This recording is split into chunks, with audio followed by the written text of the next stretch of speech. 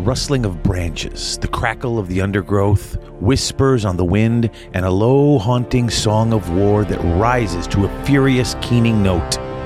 Such are the only warnings one receives before the Sylvaneth strike. These forest spirits are the guardians of nature, charged with the protection of the wild places. Creatures of gnarled bark flesh and shimmering soul seed, they have dwelt amidst the woods and sacred heaths since time immemorial, serving the will of their mother goddess and striking down any who threaten the realms.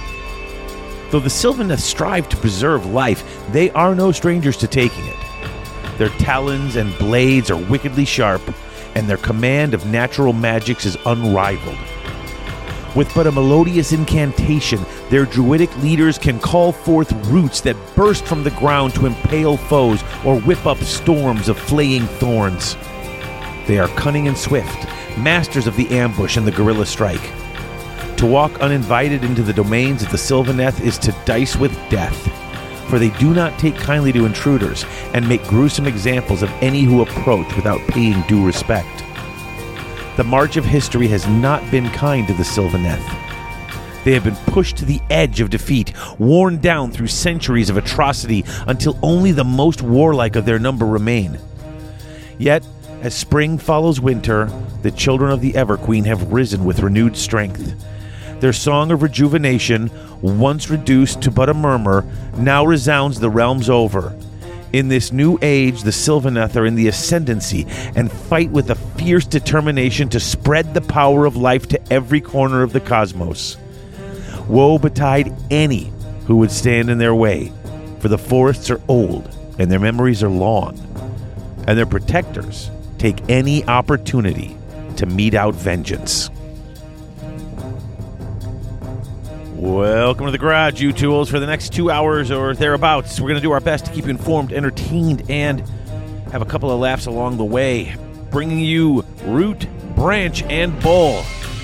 I'm Dave Witek, and this is Garage Hammer, talking Sylvaneth lore. Chris will be with us in just a minute.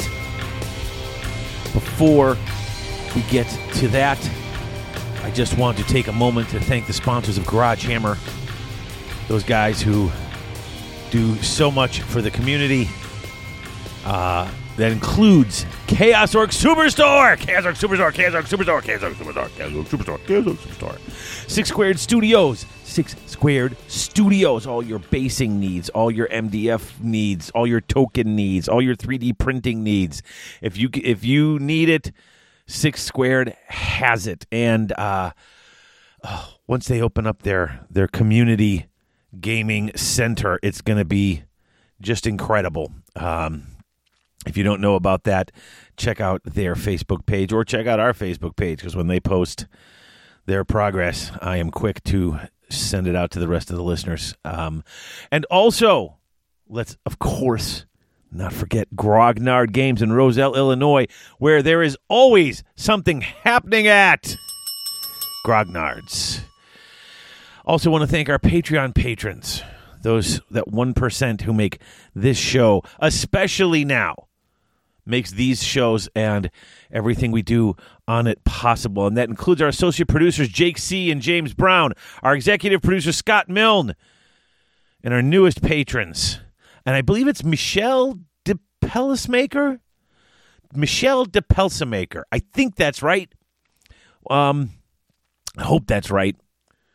If that is wrong, I would absolutely love it if you would either message me on Patreon or send us a voicemail and let us know exactly how to pronounce that. That is a heck of a gorgeous-looking name. Who else? We have also sponsored by Winter. Winter is a new patron. And Robert Fennelson. Newest patrons. Thank you guys for joining the almost 1% who make this show exist. Thank you so much. And if anyone else is interested in becoming a Patreon patron, head over to patreon.com/GarageHammer. And thank you to everyone of our patrons, past, present, and future. So listen, we're going to take a break, and then we're going to come back, and Chris will be here, and we're going to do the voicemails because we've got some voicemails, and then we're going to do the toolbox because we're going to be doing the toolbox. We've been skipping it way too often, and now I figure with the lore episodes, dude, if you're here for the lore, you're here for the hobby part too. So when we cover lore, we're going to be covering the toolbox as well. So we'll be right back, and when we come back, voicemail, toolbox, and then Sylvaneth lore.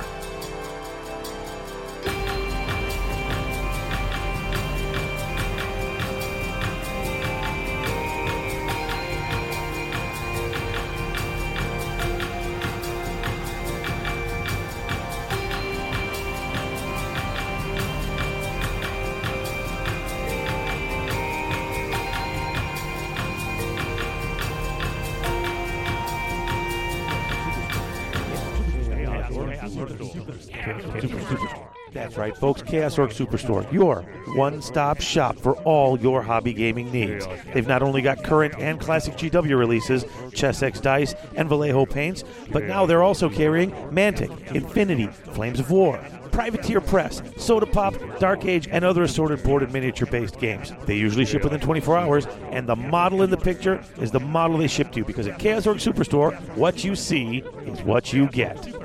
Chaos Orc Superstore.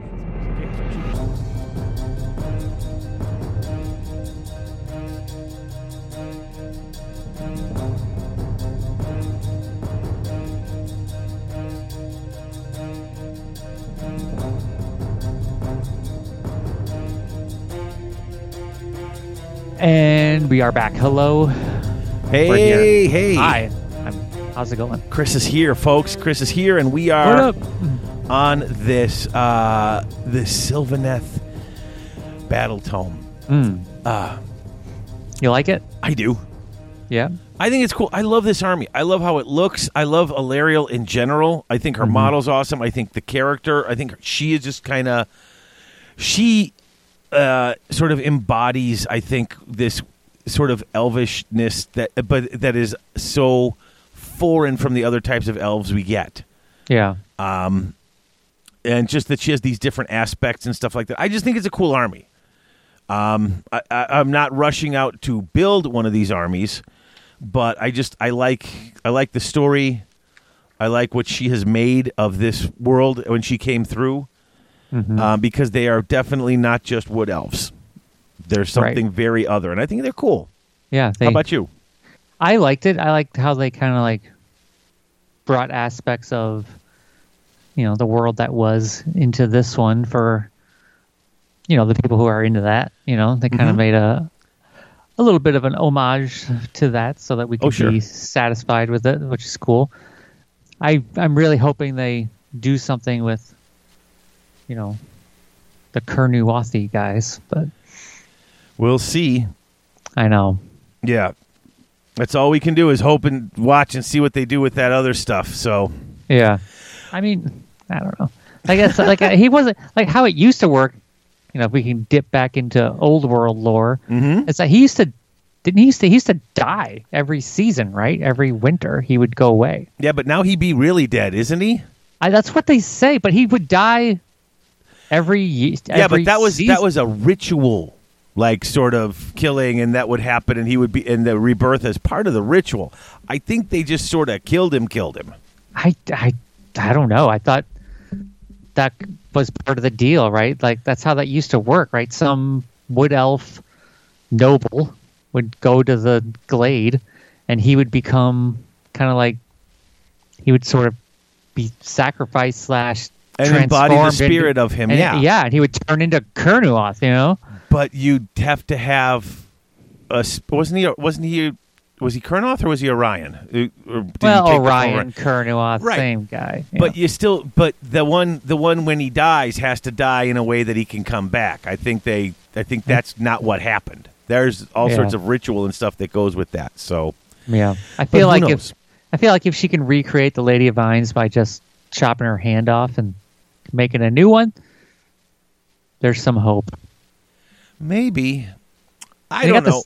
They got the spear for, the spear. They got the spear. He ain't coming back. I'm going to be the negative guy. He's never coming back. They killed him. Good. I hate that guy. All right. Okay, before we get into that, we got 2 voicemails, and then we're going to do the toolbox, and then we'll get into this. So let's start with the voicemail. First one is from friend of the show, Chuck Moore. So let me get this one up and going right here. Hey, Dave, it's Chuck Moore. I was just listening to your latest episode about the Daughters of Cain lore, so big fan. And I heard you didn't have voicemails in a while, so I thought I'd call in as I drive on my way over to game night with some of my local friends. I just want to shout out, love the show. You know, obviously a long-time listener. Appreciated the few times you had me on, and thanks for all the content, and thanks for all the old content, too. I know I messaged you in a little message separately, but I'll say it here, too. There's a little resurgence of Warhammer Fantasy Battles going on in my local area, and I've directed folks to your old content covering the books as they released, and they're just loving them. So it's great from beginning to end. Love Garagehammer. Love you, Dave. Talk to you later. Okay, that's kind of awesome. Like that is kind of cool. So Chuck, Chuck's friends are playing old school Warhammer. So what better way to learn about that stuff than to listen to the book reviews from back when those books came out? No doubt, right? Loving it. Do you still have your 8th edition stuff? No. You don't. I did not keep most of that. I got to make room, dude. I can't just keep. If I kept every book I had from this game, I wouldn't have nowhere for my other books, the ones that are actually current and being used. Like it wasn't that many books. Just the army. Okay. I mean, I've been playing this game for 12 years. I've been playing a lot shorter than you, and I had dozens and dozens and dozens of books. I kept the last edition of all the books, all the 8th edition books. I kept those. I got rid of all the older editions. I kept them for a while, and then I said, you know what? I got a call. Wow. That's just me. I kept the few that I really loved, and, I mean, I've got a couple of, like, 6th edition books and some really old ones for armies that I really loved. Yeah. But for the most part, I don't need them. Yeah, I've got the rules books, but I kind of got rid of, like, all, like, the battle, like, the spell cards you could have. I got rid of all that stuff. Yeah, it's not usable. Like because I don't play that anymore, you know? And if I'm not playing it, there's really nothing for me to do with it. I mean, I have it, I can look at it, I can go back. I mean, some of the artwork's great. I do keep some of the old books. But I sat there and I was talking about it with Harrison, and he's like, "When's the last time you cracked this book open?" And I'm like, I barely looked at this book. I mean, I had all the army books. I barely looked at half of them when I was playing the edition. Yeah. And I'm just like, I got to make space. I got limited space. I got 5 people in a house. Yeah. You know, it's just too much. I need to make room, and I did. And you know, it is what it is. I mean, if I had room to keep it all, I'd keep it all. Yeah, I like reading. I will read through one occasionally. My favorite one, I think, is the Empire one. That book is awesome. The books were great, but I said I don't. It's one of those things that I never go back and I never go back and look at them anymore. Yeah. And if I'm never going to go back and look at them, might as well get them, to someone who wants them. Sure. Who's going to actually use them. So that's just me. I'm not, I'm not trying to be a negative Nelly here. I get it. There's only so much space you got, Yeah. Yeah. All right. One more. We got one more, and then we'll jump into the toolbox. Hold on. His one's from Matt from Salt Lake City. Hey, guys. Matt from Salt Lake City. Just wanted to call to wish you a belated congratulations on 12 years of podcasting. That is quite the monumental achievement. I hope 13 years treats you well, and I hope you have another 12 in you. Go for the big 2-4. Anyways, got a question for you, and apologies if it's a contentious topic. I know it is among my play group, but I got to know, in your opinion, squares or rounds? What's better and why? Thanks so much for doing what you do. I love your show, and take care, guys. Squares or rounds? Like, I'm assuming he means bases. What else could he possibly mean? Well, yeah, like square bases in Age of Sigmar? Well, I don't think... No, I mean, I think... Or... Are we talking like? I think he means in general, like Warhammer Fantasy 8th edition versus Age of Sigmar. Well, no, he didn't ask that. I think he just literally means, do you prefer the way the game plays. Yeah. Oh, prefer like how the models look on a base. Maybe. Like I said, I just thought, how does he prefer in play style? Oh, It's not the game. He's not comparing the game. It's I don't think he means like the game rules, just how it works when you have a big block of units or when you have round bases. But we could talk about how they look on the ball. They actually look better on round bases. They absolutely look better on round bases. Sure. Yeah, 100% look better on round bases or oval bases. I don't think that's ever been a contention. Like Nope. we've always said that. I don't know if we discussed that on the air, but I remember listening to Podhammer, and they even said the same thing way back then. Like, round bases just look better. For sure. They just look better. After playing both, while there is there's a skill and a fun to playing with rank and flank with all the square bases racked up. Yep. If you're into the movement and the maneuvering of the game, then that's definitely the way to go. I agree. I honestly like the move and the flow of the round bases and just the not having to keep them in a block, the ability for it to sort of move and flow and mold around as the game's going on. Just in the ability when you recall models to the table, it's like, okay, just fit them in where they go. Yeah, and it's like, someone's at your back rank. Oh, you're not putting anything. Your entire spell or your power is gone because they're not popping up in this back rank. It feels more natural to how a battle would go. In this way, that's just me. I mean, I know there's tons of history has tons of battles fought in ranked up armies marching in, but once the battle starts, everything sort of I mean, I've never been in a battle. I've seen a lot of them in movies. Yeah, it always seems, even when you've got that regimented thing, once you get into that hand-to-hand combat, that stuff devolves. It's not like the front row's fighting and the guys in back are just cheering them on. Right. It turns into a mess. And that mess, I think, it feels better represented with a round base gaming sort of system. That's just me. For me, like the overall spectacle of like the game, I think it looks cooler when there's like rank and flank. It looks like armies are arrayed against each other. I like how that looks. And then I agree, the tactical aspect of that style game, I think it's a little bit, it relies more on, flanking and getting this models and you're getting your units in the right spots and all that stuff. Absolutely. But that being said, I get it. Like, it's frustrating when, you've got this big unit of 30 guys and only the first 10 make any difference, or the first 20, first 2 ranks or whatever. I get it. I understand why they did what they did. Don't get me wrong. Sense. I loved playing that. Yeah. I would play with Chris Hugh, and that was half of the game. Half of the game was getting into a position to hit him in the flanks, to get that bonus, to get him in the back, redirect him. But also, just remember how much, like, even though that was a part of the game and it was fun to direct the flow of where they were, that blockiness also made a lot of fighting things more difficult. You know what I'm saying? It became more of a game. I just remember playing my Vampire Count's army against either Chris's elves or his ogres, and it was always about summoning up one small thing to hit them on the side to cripple them and lock their movement. And it's cool for the game, but I feel that the actual feel of a flow and a moving battle and a fluid battle, I think that the round-based version of the game gives you more of that. Suddenly, that it's like, I think that's why grabbing objectives and doing all that is so important when you aren't playing with rank and flank models, because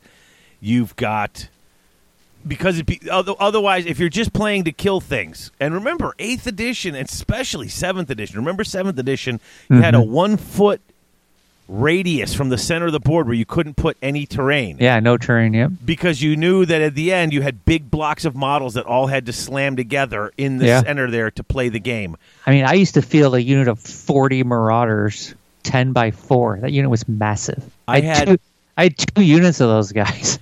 I had 50 or 60 black, not the knights, but the blackguard or whatever they were called. The grave guard. Yeah. Yeah. 10 by 5 or 6. Yeah. And then I would never do zombies that wide because they sucked, and I didn't want to give as wide a frontage. So yeah, exactly. I'd have 3 units, 5 wide and 6 deep, and usually by the end of the game, if magic was going my way, it was 5 wide and like 12 deep. Like it was just it was just nonsense, you know. But and it was fun, man, and it looked great. Right. It was gorgeous. But I also remember if anybody had frenzy or if anybody had something that would cause them to have to charge, you could totally manipulate them and run them off the board with a couple of well-placed models. Oh, sure. Things that wouldn't normally happen in a battle, you know? Yeah. And that was the drawback that made this better. But then again, like I said, remember when Age of Sigmar first dropped and we were still sort of playing in that other mentality, of just kill your opponents and get the points for the models, and then you had just big blobs of models in the middle of the board. Right. It's a completely different game because of the need for the objectives, and suddenly those are the tactics that take over when you lose the positioning of your unit against their unit. Right. So I think you have to remember like the context of when Age of Sigmar came out. Like Warhammer Fantasy wasn't, what they say, it wasn't selling very well. It was getting outsold by, all these other fantasy-style skirmish games because they were just more fluid. They were more dynamic. Each model meant more, and that was appealing to those players. So they had to do something. And honestly, I mean, and we've brought this up before. When you need a minimum of 60 models for your core to be any good. Yeah. And you've got to get these, and it's $50 for 10. Yeah. The entry point. I mean, dude, I had 240 zombies. They were the Mantic zombies, weren't they? Yeah, but still. But still, my point being, if you had to buy them, you have to paint them too. Well, yeah. Getting in a horde army when a regular sized army was 70 or 80 models. Yep. I mean, I painted a goblin army, so yeah, you know what I'm talking about. Oh God, yeah.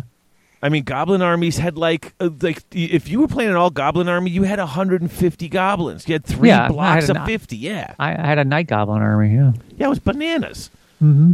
So that's, like I said, aesthetically it looks really nice, but I think gameplay wise, unless you're looking for that positioning as the main part of your game. Right. I like this objective based, more fluid style, in there, and that really caters to the round bases. Plus, they look better, and this is a game that's important. Well, yeah. So, all right. Good. Those are our voicemails, and again, if you wanted to call and leave a voicemail, all you would have to do is dial 1-757-GH-SHOW-6. That's right, that's 1-757-GH-SHOW-6. International call callers. In. Yes, international callers. 1-757-GH-SHOW-6. That's what it is. That's it. Yeah. There you go. That's my spiel. Call us. Leave me a voicemail. I like the voicemail.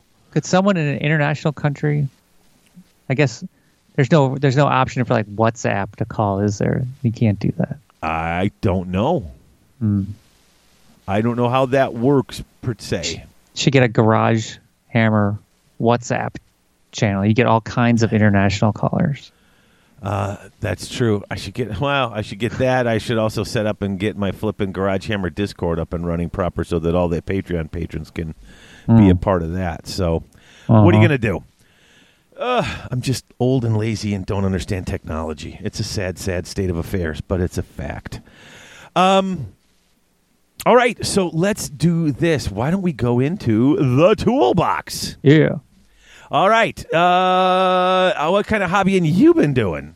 I've kind of been bouncing around a little bit.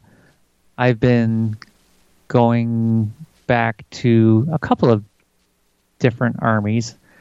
I've been working on my Slaves to Darkness army lately.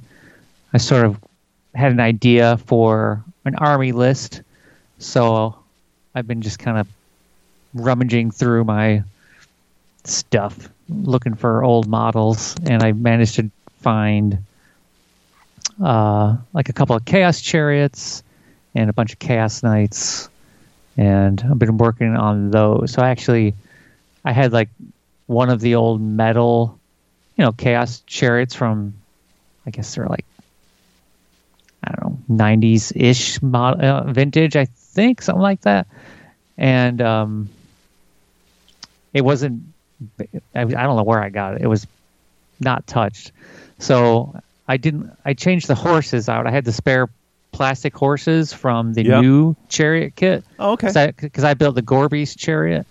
So I used the plastic horses, and I put them with the old metal chariot, and I've been working on that. And then I got some of the oval bases, and I found one of my other chariots, mounted that thing, and and then I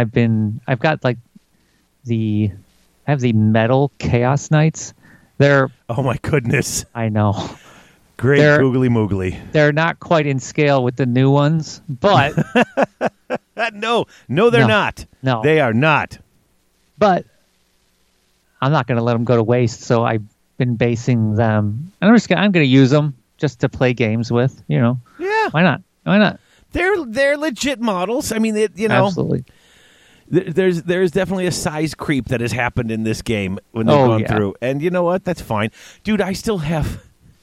I have Black Knights, the old metal Black Knights. Oh, sure. I got a ton of those. And they're kind of awful compared to the new ones. Yeah. But I have them. Yep.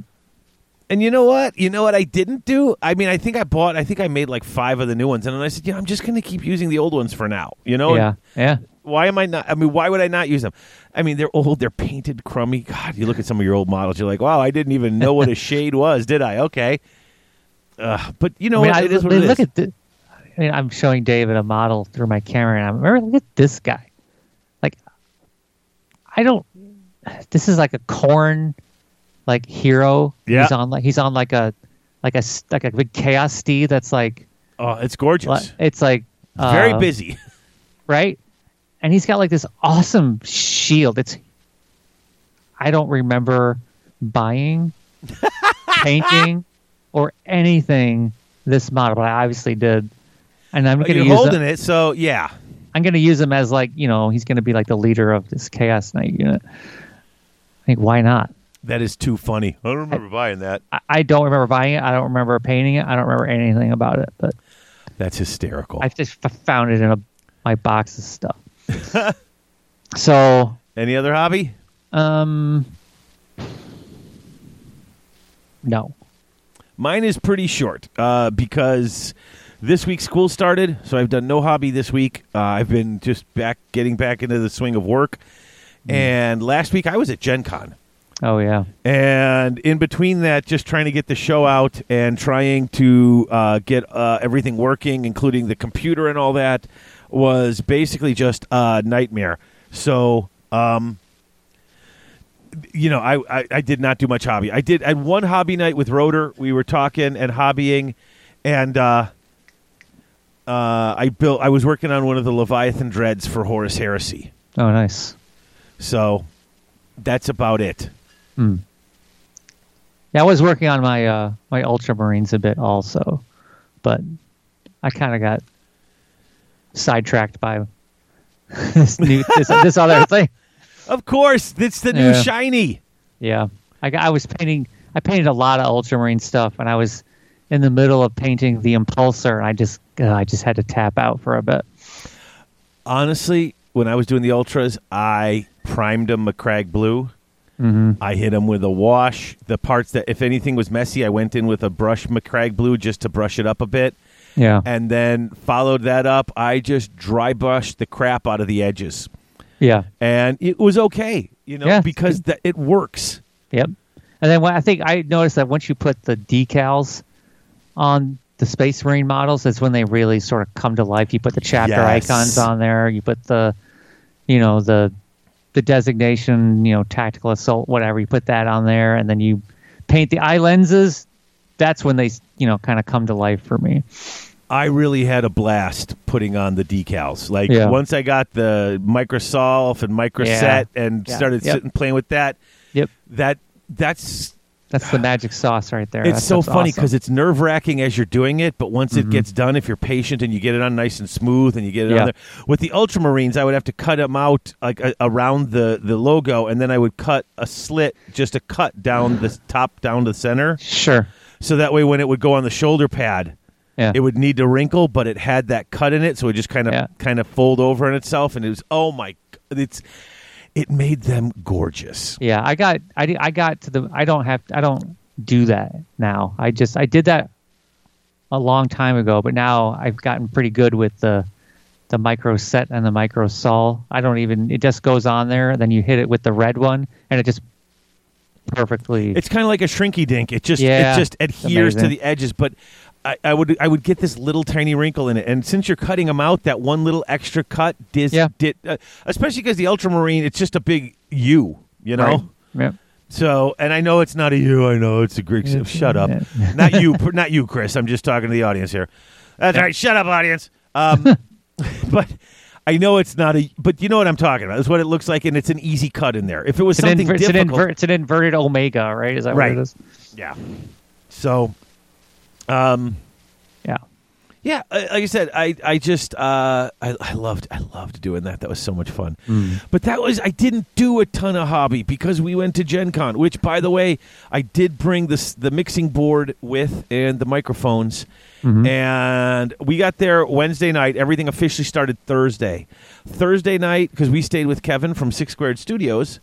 Ding, ding, and Thursday night, after our first day, we all recorded talking about all the new cool stuff going on at Six Squared Studios and the cool stuff we did at Gen Con Thursday. And then Harris and I also recorded on Friday night, and then we recorded again Saturday. We recorded at the end of every evening. Nice. That way we remembered what we did. Yeah. And it didn't become a big blur. I'm going to be dropping those probably right after this one. I'll do one every couple of days to space on. They're like 30, 40 minutes. Yeah, and I covered it all, but I spaced it all out so that way, because we had a lot of fun. Yeah. There's some really cool stuff and Games Workshop was there, and their booth was eclectic, I would say. Was it well attended? Oh, there's a lot of people there. Yeah. All the demos were completely sold out. If you didn't have a ticket, you could stand around. They'd bring you in, especially on the big with the Horus Heresy. They had so much stuff out there, so they would let people come in and practice. But it was pretty cool. It was a fun Gen Con. I had a really good time.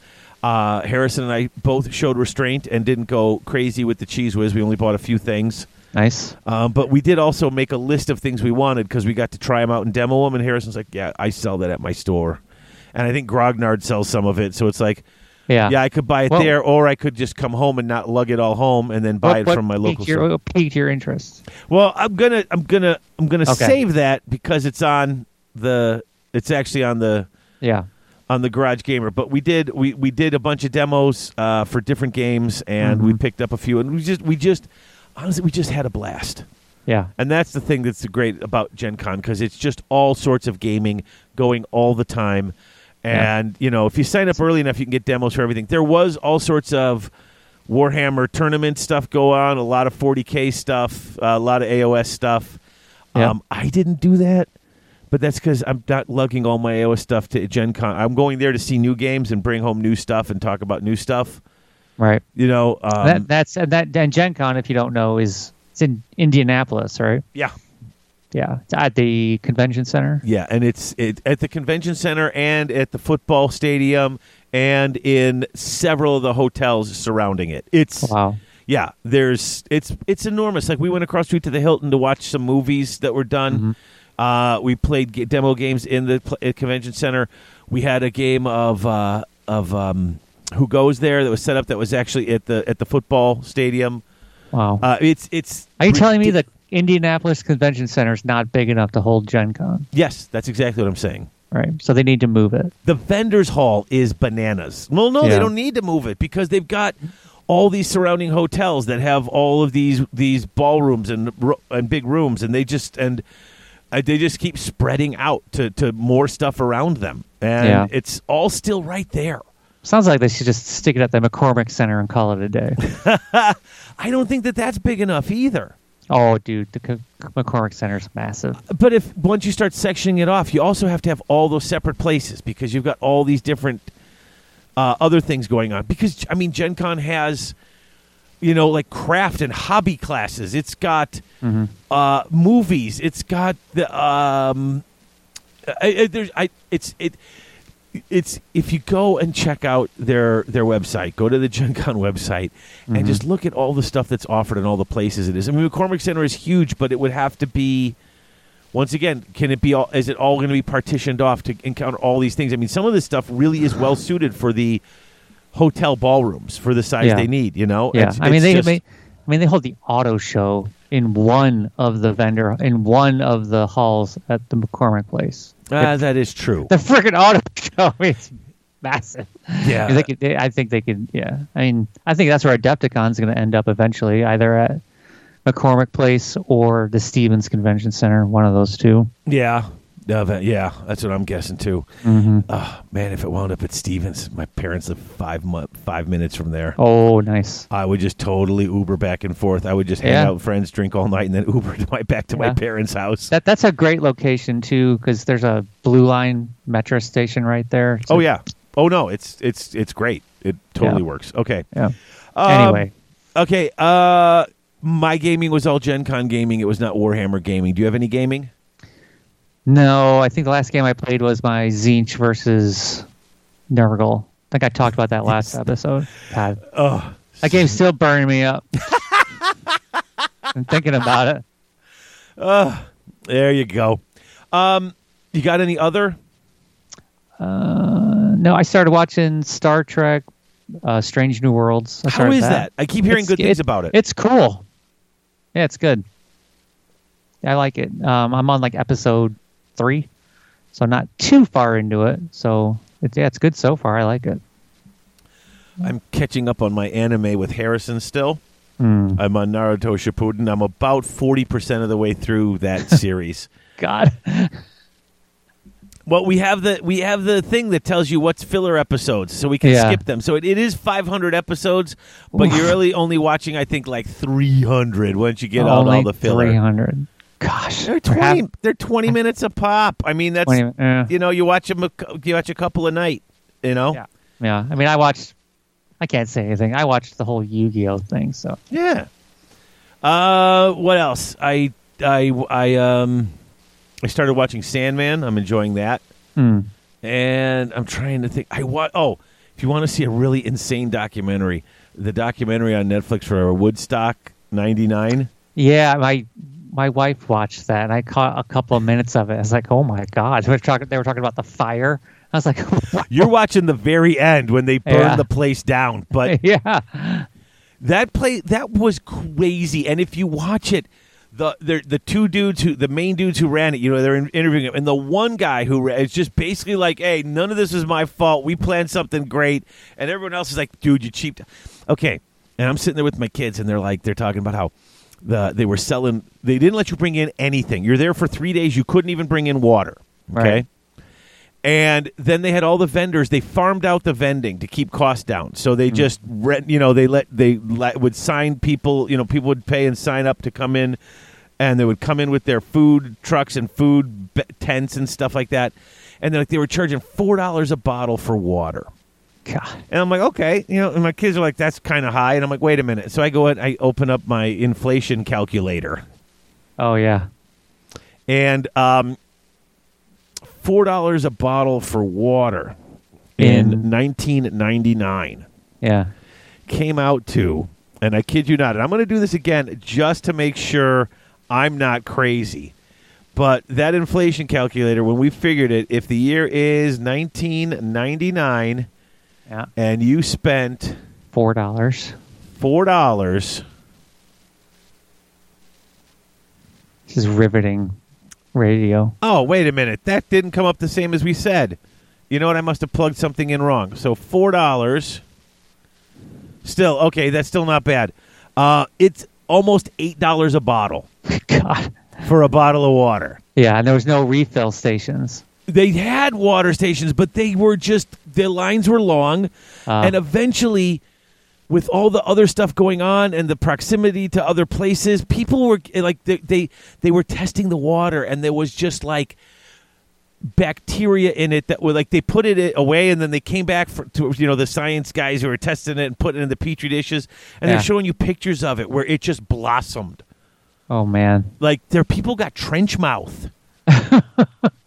Like, it was gross. You see all those pictures of the people running and sliding in the mud? Yeah. And it was like, yeah, but there was also a problem with all the porta potties and stuff like that, and there was human debris in the mud, and people were like slipping through it and getting sick, and it's like, oh my God. It sounds like a nightmare. Oh, you know what? I know I'm old, but the idea of just going to this place and camping out all weekend at a place, and it was like on an Air Force base, so like it was all that tarmac and stuff around there. So the heat was just destroying people. Oh, it's fascinating to watch. This was a hot mess, and it's amazing that it kept going. And they tried to blame everybody. The guys who run the thing, the one guy tries to blame everybody on the planet but himself. Couldn't people just leave? Couldn't you just leave? I mean, yeah, if it but was you just paid all that money, and if you leave, you're done, Yeah. I mean, it's crazy. My favorite part of the whole thing is when... Was it really, if you left, you couldn't go back? I think so. It seemed that way. Because I've been to like a 3-day music festival, in the last 6-7 years, and it was like you could leave and come back. I mean, I suppose you could, but where are you going to go? Yeah, exactly. Like, it was so far away from everything. Yeah, if you're not local... Yeah. Like, if you traveled a couple of states, what are you going to do? You budgeted for this. You don't have a hotel somewhere. Yeah. It's crazy. The one I went to was in Columbus, Ohio, so it wasn't that far. You know what I mean? Yeah. Like I said, my favorite part of this whole documentary, if you watch it, I don't want to spoil it, but Limp Bizkit was on. Yeah. And this is at the height of their popularity. And if you know anything about them, they have songs that are called break stuff. Yeah. Like, that's the one, yeah. They're playing this, and the crowd's getting rowdy, and then the show, and they're like, you got to calm them down. And he's like, how? And they got mad, and then when it comes up, like, do you feel bad that you really riled up the crowds and got them jumping up and down acting crazy? And he's like, no, that's not my fault. That's what. And you see the concert organizer, the main guy's like, I can't believe Fred Durst is such a jerk. And I'm like, you hired bands whose entire MO is songs about how they want. Just smashing things and jumping around. And they went out there and said, hey, we're going to sing about smashing and jumping around. And then you got shocked when the kids in the audience started jumping around and smashing things. That's the late 90s, man. That's all music was about. So smashing dumb. Stuff. It was crazy. That was I'm going on, I know, way too long about it. But I was just... And it's funny because my kids were just like, oh, my God. Oh, my God. They're about the age of the people who went there. And even they're like, I would not be. Oh, no, I don't. That doesn't sound like fun at all. I'm like, nope. So that's my other as well. Nice. I know I had some other, and I can't think of what the other is, so I'm not going to worry about it. The other. The other. Yep. It reminds me of the other mother from Coraline. Remember that? Oh, gosh, yeah. God. That's so bad. That terrified my kids when they watched that movie. Yeah, Coraline is, I mean, that gets creepy in parts. Oh, God. The other mother. The buttons for eyes. Yeah, no, exactly. No. Exactly. All right, so let's do this. Let's take another quick break. And when we come back, we will dive into the lore.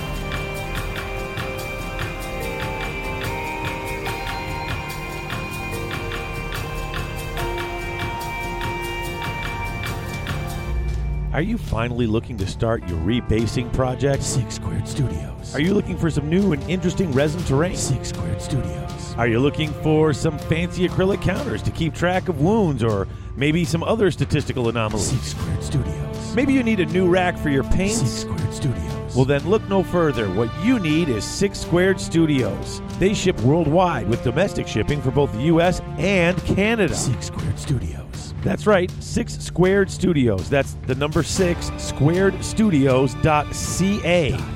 When your gaming needs go beyond your basic dice, tape measure, models, and paints, think 6 Squared Studios. 6 Squared Studios. Now all your base are belong from them.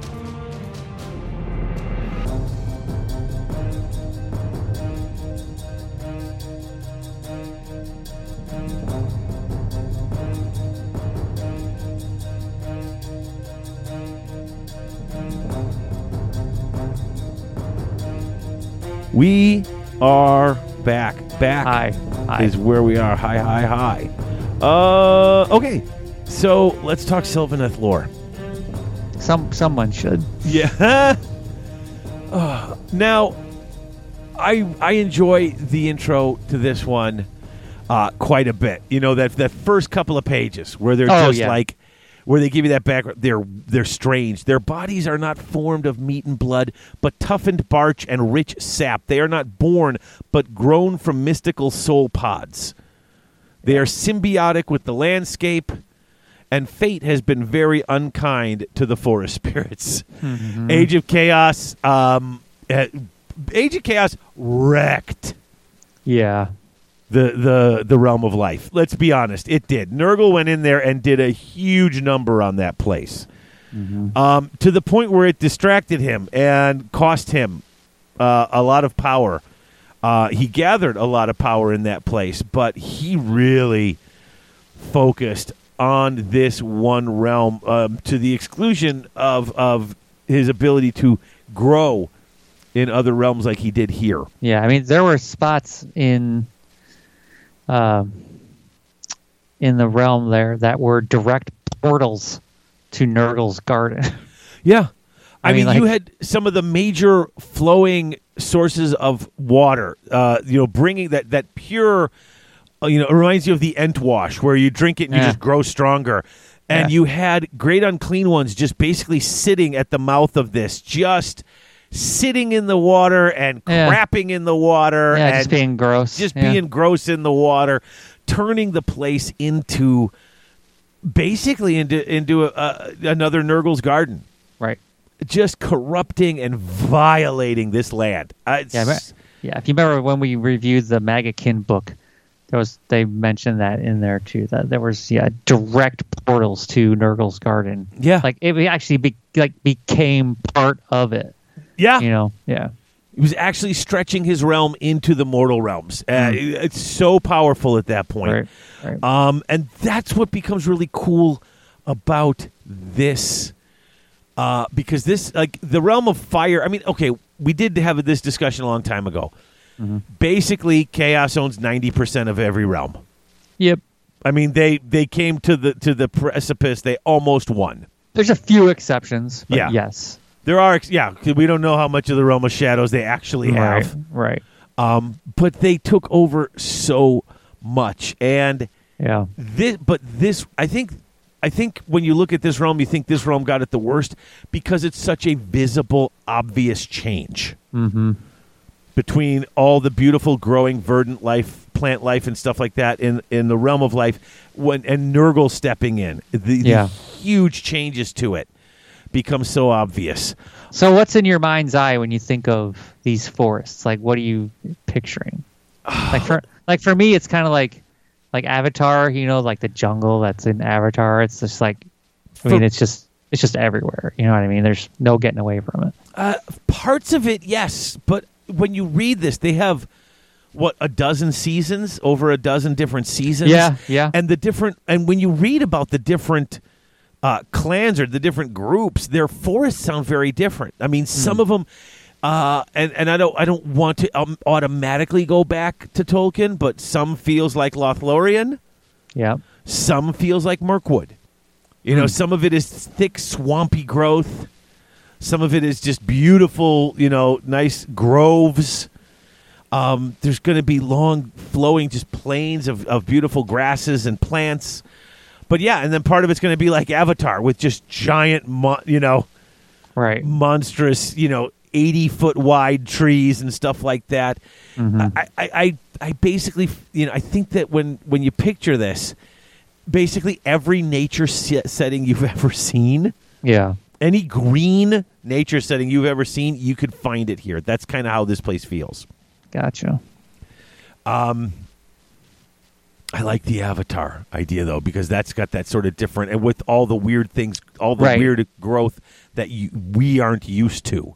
Yeah, it would look, I think if you walked into, the deep forest of this realm, it would look completely alien to you if you were from, Akshi or something. You'd be like, oh my gosh. Like, you can't even imagine. Those are definitely trees, but I don't recognize 90% of this other plant life. You have no clue, right? And plus, it's dangerous. Yeah, it's like a death world in like 40K. You know what I mean? It's like, it's like. Yeah, I mean, unless you know how to live along with it, the realm will kill you. Yeah. Yeah. I just think it's amazing, though. It's such a cool place. It's such a cool setting.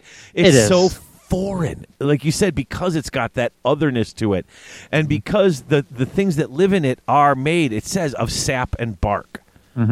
Sentient tree things coming out to protect their where I mean, that's just so different from what we have here, and that I think that makes it such an interesting place. Right. And then we've got Alarielle. Yeah, she's kind of a I don't know, is an enigma, is that the right word? You know what I mean? She's just she fits in it because she's basically the master of this realm. But she's not native to it. You know what I mean? No, I mean, she came here and completely took it over, and as right. That's I think she's the.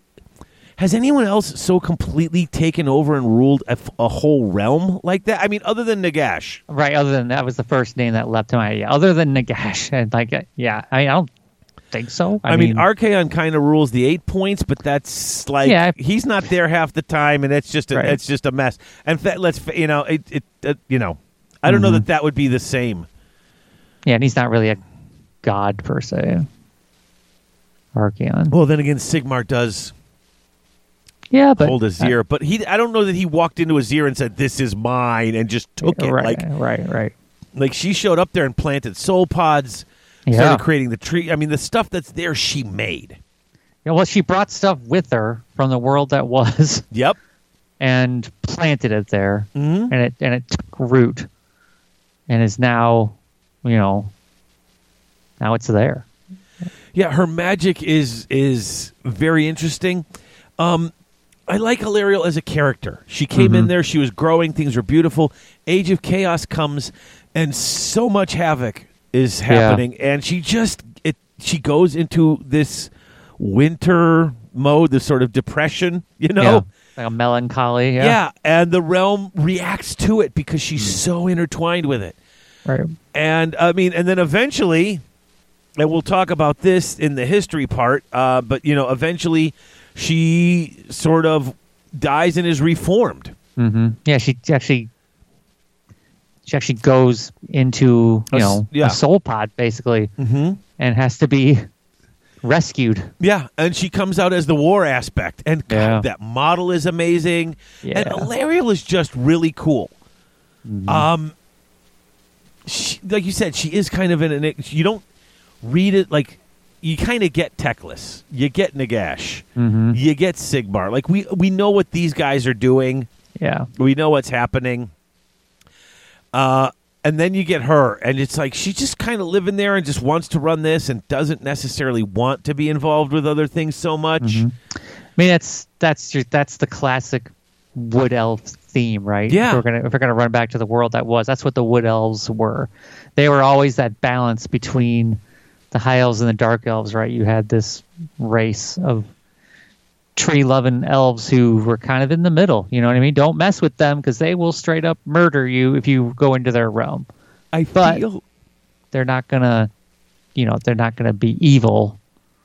I feel like because I was looking at of course at Gen Con we were going through all the role-playing game stuff, And I keep looking at her and trying to decide, Harris and I were trying to decide, is she like a true neutral or a chaotic neutral, or is she more of a chaotic good? Because there is, I almost want to go with chaotic, because the stuff she does, the stuff that it just causes havoc. Yeah. She unleashed her spell really with no thought other than her own. Oh, I think she had some thoughts to it. I think she was fine with it, though. It's like, exactly. Yeah. She didn't care what the consequences were. She's like, I'm doing this. I've had enough. Right. And I'm doing this. The direct response to stopping the Necroquake and putting an end to what Nagash was doing, she countered it. And boy, I mean, it did a lot of cool things, and it did a lot of good for her realm, but it also woke up Gur. It woke up Gur. I don't know that she was planning to wake up the realm, because that realm has become insane. Right. I doubt she would have changed her plan if she knew that was going to happen. She's like, whatever. Nope. No, because the realm of life bloomed from it, and her strength and the strength of her people grew. And I think that's sort of once again, that's sort of. I still feel, on the side of Order, I still feel like she's one of the good guys. I mean, you're on the side of Order, because some people on the side of Order are not the good guys. We talked about them last book. Yeah, Marathi, we're looking at you. I don't know if could be considered good or neutral, though, because of kind of how she goes through things, but it's just the realm as you read through it. And the lore here is actually pretty short, all things being equal. It is. A lot of it is, we've talked about it before. Well, yeah. We've talked about a lot of these before, Right. But I really enjoy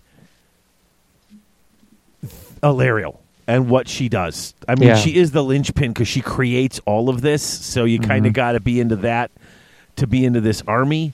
But man alive, does she have some cool stuff. Plus that model. God bless America. I love that model. Yeah, I was reading through this, and then I, read her background again, and I read the rules for it, and I was like, oh man, just dude, look at that picture on page 30. I know. I was like, I should buy this model and paint this. Yeah, the wings that look like branches and leaves on it is just so cool, and it's so.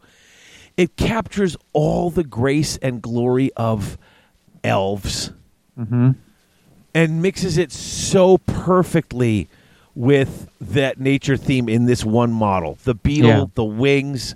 Yeah. But it's fantastic. And the thing is, the model really does capture it. Yeah. Pretty darn well. Oh, bless. Sorry, thank you. I love it. I think it's fantastic. And we'll get back to that, obviously, later. But so let's jump into the War of Life. Yeah. You come in and you've got, in the Age of Myth, you've got, the Defenders of Nature. And they coexisted here. They would make peace with the people who lived in cities and things around them and towns. They tried to get along more at this point, and it's Nurgle's influence, I think, that really turned them. Once Alarielle retreats, once Nurgle is coming through, I forget what the battle was called. Oh, the Battle of Tears. Yeah. She locks herself away, hides away, and just is like, I can't anymore. Right. But the Sylvaneth are still fighting. Yeah. And see, this is interesting. Sigmar did the same thing, but he locked away his whole realm. And his whole time was preparation to build something that could come back and fight. Yeah. She just kind of had it. Yeah. She's like, done. And she locked away and left them to their devices. Like, and I could have sworn I read somewhere, there were still messengers, there were still people who were in touch with her. There were still battles going on. But basically, all of her, her top people or top creatures took over for her because she the Lady of done. Vines was basically her general. And running the show. Yeah, during the Realm Gate Wars. I mean, there's that whole series of books, right? The novels that came out kind of like right at the beginning of Age of Sigmar. And this was the main storyline, right? This stuff. Yeah. This was a huge part because once the Realm Gate Wars start, and let's kind of jump to that, because Nurgle's attacking, the Age of Chaos ravages. And we already said this. It turns it from the most beautiful, verdant, green, wonderful, although dangerous place. Yeah, I mean, they've got, what is it, the Genesis Gate, is that what it's called? The big one? They can march armies through it. Yeah. And it's connected directly to the 8 points. I mean, this is where these Chaos armies are coming from. Yeah. They've got to do something about this. And they're unable at this point to stand up to it. Right. And it's terribly sad. It's a tragedy happening. I know. And and then the Realm Gate Wars start. Yeah. And nobody has seen Alarielle. And this is where Sigmar, because Sigmar, I don't want to say he goes rushing in and tramples things, but he's not exactly subtle. No, that's never been his strong point. Subtlety and stealth, no. Diplomacy, not so much. He's getting better at it. He's trying now, but let's face it. He basically unleashes the Stormcast at this point, and they just start bludgeoning their way through the mortal realms. Yeah, but they need to. At this point, this is what's necessary. But they get to the realm of life, and he's like, you guys got to find Alarielle. Yeah. And so they find Alarielle. The problem is they're not exactly, and they didn't do it on purpose. Right. But even when you're trying, they're 6, 7 foot tall, blocks of armor. Yeah. Trudging through the forest. It's, they're not exactly hard to track. They're not exactly blending in with the environment. And they eventually get to the place where they find her. And it takes people like Gardas, who are basically kind of pure, to find her. The only problem is they're being trailed by the stupid Skaven. And I know people love the Skaven, but the Skaven mess up everything. Mm-hmm. And, every time Nagash is about to win, they mess him up. You got this going on. We're about to get her back. They go in, and now she's livid. She's discovered. She's in the Ethelweird, which is like a little sub-realm, I think, of Gyron. Yeah. Yeah, and they get followed by, Nurgle's armies. She's got a safe room, basically, in the middle of the realm, and it's, still not, and she can still stay there, and she has withdrawn, and once this comes in and this gets wrecked, she has to leave. Yeah, she. This is when she dwindles into a glowing soul pod. But she leaves first, doesn't she? Because she gets mad and screams and yells at all the Stormcast, and they escape there, and during the escape, that's when she winds up. Something happens, and she gets soul pods. Yeah. Well, the Lady of Vines scoops her up, and puts the soul pod inside of her body, basically. Yeah. And they run. And they make a run for it. And this is one of the coolest stories in there. Yeah. This is when the story started to get really epic, and I wasn't prepared for we trekked all the way across the realm, and they're in the snow-covered areas. I'm like, there's a snowy area in the forest areas? We're all thinking jungle all the time. Jungle or forest. I'm not thinking of snow. But there they are, running through the glaciers. They've got the tree lords protecting them. And it's this crazy running game of attrition where they're just the guys in the back are holding off stuff as long as they can, and the Stormcast are like, "Oh, we did this. Now we gotta make this right." Yeah. And that was one of the so even the Seraphon get involved, right? Yeah, that's right. So they're fighting this, basically this rear guard action while the Stormcast and the rest of the Sylvaneth try to get to that spot of that epic battle. Yes, and they got to plant Alarielle basically, that she can reemerge. Yeah, you've got to be planted to come back, and they're good. And they're like, we have to take her to Blackstone Ridge. Yeah, Okay, one of the few places that there was a huge battle, Yep. seeped in the blood and sap of their people, and the destruction of Nurgle there. And they talk about how these battlegrounds, and you hear this in this. They said this stuff back in fantasy, back in the world that was. The places of huge battles retain some of that. Right. All the spirits of the dead, the blood in the ground. So they go and they plant Alarielle in this place of war and battle and success. One of the rare successes for the Sylvaneth. I know. And For anyone in the realm in the the order, this was like a success. Right. Like at the beginning, I was like, oh my god, these people just can't win ever. Yes. I remember reading these books. I'm like, come on. Like it was getting crazy. I'm like, it was. Yeah.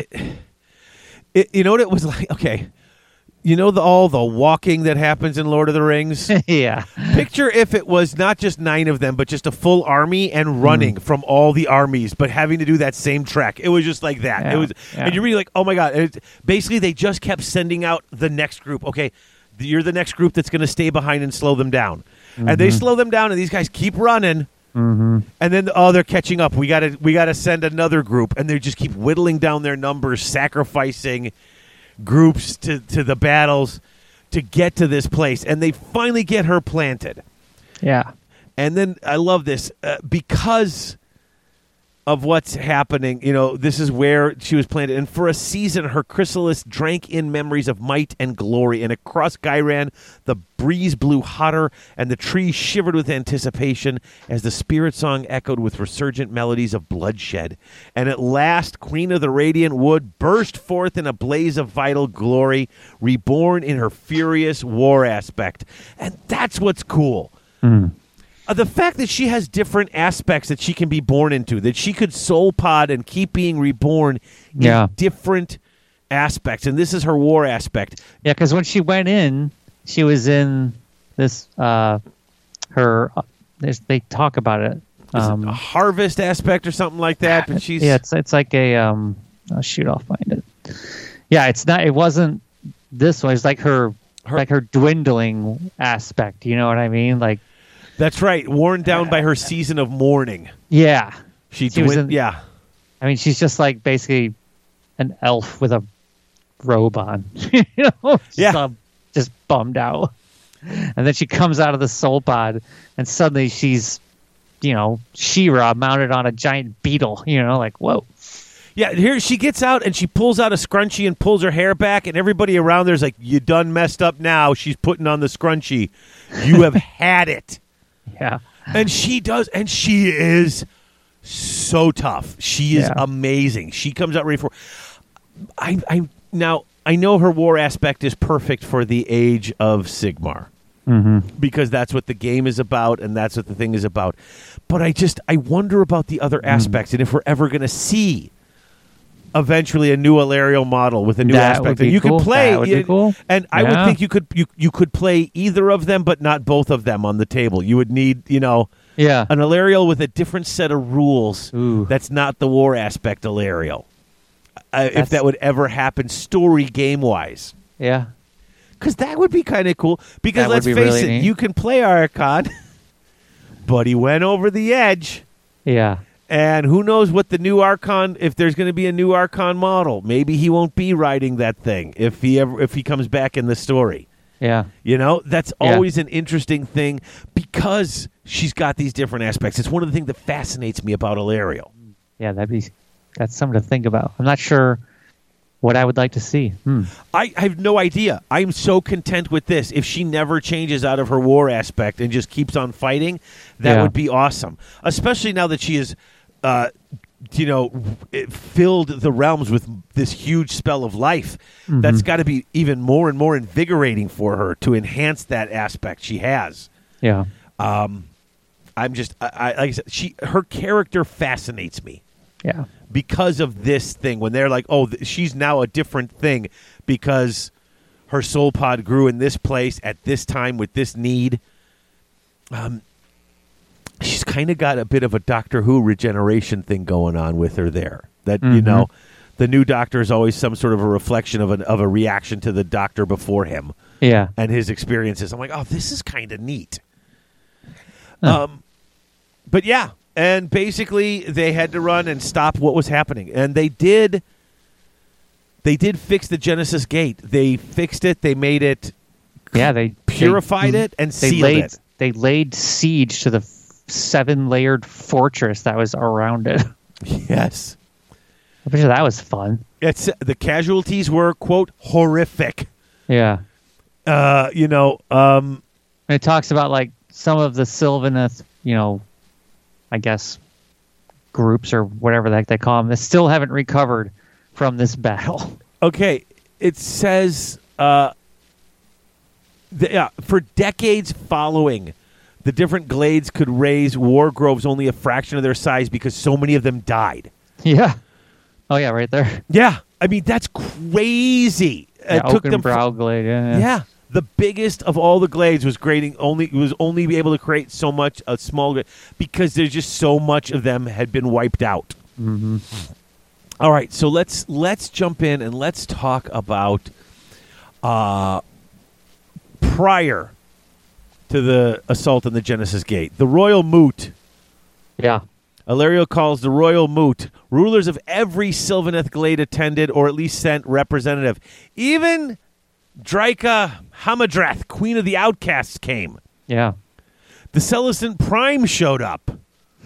Like, right. This was huge. And she's basically like, guess what? The way things used to be here is done. I love her. Mm-hmm. Steps in and just gets it done. She's going to restore nature. She even tells off the Prime, listen, I know you guys are growing your cities, but you can't you can't be leveling the forests to do it. You can't be burning stuff. You can't be making all this trash. You can't be polluting my stuff. I won't have it. Yeah, so they come up with this scheme, right? The seeds of hope. So they plant basically, they don't plant. They plant one city, but the other ones are kind of built. Yeah. So the big one's the living city, right? Yes. Or they basically grows a giant city, which is pretty cool. Yeah. In fact, I really like this bit where they talk about where they put them together. She wants to make her, she did have a pact with Sigmar, and she tried to make good on it, Mm-hmm. And where Azir's there, the Sylvaneth would help them. And they'd get these sites of power, and the free cities would rise. And we've already talked about how the free cities go. They find these sites and they build it. And Gairan really helped them with that. And like you said, you've got the Living City. And what are the other two? Greywater Fastness. Yes. Oh, and the Phoenicium. That's right. The Phoenicium, and then there's Hammerhall, of course. Yeah. And the Everqueen's... it is said that the Everqueen's magic saw the stronghold, and we're talking about the Living City, grow in a single night, creating a wonder where the natural world melded seamlessly with mortal artifice. The Living City is a place revered by many forest spirits, a remnant of better times when mortal kind coexisted with the natural world. That reminds me of stuff like from Lord of the Rings. It really aggressively, like when you look at either Elrond's, realm, when you've got the trees just, and they magically sort of sing the trees into growth, into the shapes they need them. So we don't have to cut them, we don't have to hurt them. They just grow into the shapes required of them. Yeah, it's and when you see pictures of it with the drawings of it, it's beautiful. Well, Galadriel, right? She was the maiden of the forest, or whatever they call her, right? Mm-hmm. Oh yeah, the last and the one of the few uncorrupted of the original of Feanor's family. Those who went after the Silmarils. Yeah, the Silmarils. I love when they talk. I mean, there's so much cool here. In fact, they talk about Nagash and how when he inverts the realm of death and all that stuff, the Necroquake. And you get the feeling, reading into that, Illyriel's not very impressed with Nagash. She just, Yeah. you know what I mean? She's just like, this frickin' guy just thinks he can do whatever he wants. Well, we'll see about that. And yeah, I mean, she's the one who pushes the battle over the edge and helps Teclis, right? Right. Well, and also, look, she's got a grudge because they've got the realm roots, which is sort of feels like the webway. Yeah. You know, basically, they can sort of step through space and time through these things, and the Necroquake messes that up because the realm roots. What's interesting about the realm roots, and if you don't know what that is, the realm roots, the mycelial network. Yeah, the Amethyst realm. The magic is pool and seeps underground. Yeah. So and it's realm. It's inter-realm. Yeah. And did you watch Discovery, Star Trek Discovery? I did not. Okay, so they got this whole thing, how the ship works, and it travels through the galaxy in this thing called the mycelial network, which is basically goes through space on like these paths generated by these giant mushroom spore things. Which is kind of like how this works. What? Okay, now I'm gonna. Sure. Hey, man, take these mushrooms. You'll travel through space, man. You got it. Don't take those, man. Oh, wait, no. It's called the mycelial network. Hey, man, am I driving okay? I think we're parked, man. But the Necroquake messes that up. Yeah. And, dude, she's upset. Like, when she steps in and does this, I mean, he's just such the antithesis of her. Yeah. You know? And Nagash has a grudge against her because he thinks that, these creatures are dying, but they're not really dying. They're going into their soul pods and they're getting reborn. Those souls should be mine. Of course he thinks. Oh my God! He is such a broken record. You're the worst. God, he's terrible. Yeah. Everything is mine. And you know what? And I can't help it because he just gets on my nerve. And I love Nagash. I love the Realm of Death. But he's the worst. And at this point, I just picture him sounding like Skeletor. Oh, yeah. I could just see him sitting in his throne talking about soul pods. Manfred! We're going to get this gate. Those soul pods belong to me properly. It's so funny that you said she's She-Ra now. I didn't even think about that. Yeah. She-Ra, I mean Alariel, she owes me. That's exactly it. So dumb. He's the worst. Where's Frank Langella when you need him? Oh, oh, that movie was on cable the other day, and I just left it on. What a performance. Oh, my. I left that on just because I'm like, I remember this being horrible. I just want to see. Oh, I was not wrong. Frank Langella is the bomb in that Skeletor. He was the only good thing in that movie, though. So great. That was the worst. The worst. Oh man, that movie. The only way that movie could have gotten worse is if Nagash was actually in it. I think they should never have brought that franchise to Earth. Give me a break. Okay, yeah. Like, really? Okay, I am going to step in and stop this right now because I could go for an hour about how much I hate that movie. I sat and watched Courtney Cox and her weird boyfriend and Billy Barty as the weird little short keymaster guy who basically made a portable synthesizer that opens up warp gates. What was the name of the stupid little character they had in there? That's like not even in the cartoon. The little guy, the keymaster. I don't remember his name because the movie was awful. It was just Billy Barty. I remember that's the guy who played him. Yeah. Oh, dear Lord. Masters of the Universe. That's what we're talking about. I'm going to throw right out there. If you don't know. If you've never seen Masters of the Universe and you like to watch stuff that is objectively bad. This is the live action version of it with Dolph Lundgren. Dolph Lundgren as He-Man, and nobody Evil Lyn looks like Evil Lyn. Skeletor looks like Skeletor. He-Man looks like He-Man. That's about it. I mean, the sorceress, she's barely even in the movie. She looks like everybody else looks dumb. The whole movie takes place on Earth. Yeah, it's just The whole ridiculous. seriously, It's ridiculous. opening scene, ending scene is in Eternia. Everything else is on Earth. So dumb, so dumb. But that's one though you can hate watch really easily. Frank Langella has the performance of his life. Frank Langella, the '70s Dracula. Also, the weird guy who ran the science lab in Twins. Yeah. Or no, not Twins. Not Twins. Know. What's the one where Arnold Schwarzenegger's having a baby? Oh. You know what I'm talking about. Yeah. Yeah, that movie. Frank Langella is like the guy in the lab who's trying to take all the credit for what they're doing. He plays Skeletor. He's Skeletor, and he is amazing. Yeah, well, you know what? He comes in He's like, I'm Skeletor. I'm going in full on over the top ridiculous. Yeah. And was the only redeeming quality of that film. All right, back to the book. Sorry. All right, so then it talks about the Necroquake, and we've talked about this 1,000 times. Mm-hmm.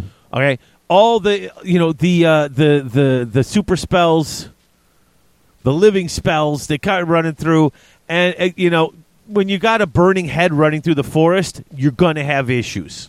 Yeah, it's gonna cause some mayhem. Yeah, I mean the Soul Wars really messed up things, but Alarielle was back at that time and was able to basically keep things in line. Mm-hmm. And then we start to get here, the Awakening Realms. I'm going to tell you, I've gone back and reread and re-gone over the Teclis book where Teclis and Nagash have it out. I love it. It's fantastic. It is really good. And it's so good. And Harrison even brought it up. And Harrison, he only listens and follows the lore based on if we see something on Lore Masters on Warhammer Plus. Mm-hmm. He loves to watch Lore Masters. Yep. He hears me when he's home talking about this stuff, but he loves the Realm Lords, and so I'm like, dude, you got to at least read this part. And he's like, we were driving home from Gen Con. We were talking about stuff, and he's like, he goes, oh, come on. He goes, that whole battle where Nagash got cow hammered to death. He's like, that was so great. He's like, that had to be humiliating for him. These giant, because as he put it, the cow hammerers. Yeah. He's like, I think the best part is when the cities of Sigmar trot out the light wagon and just shoot him with a laser beam. A dozen of them just blasting him, and it's like all you little insects just slowly whooping him.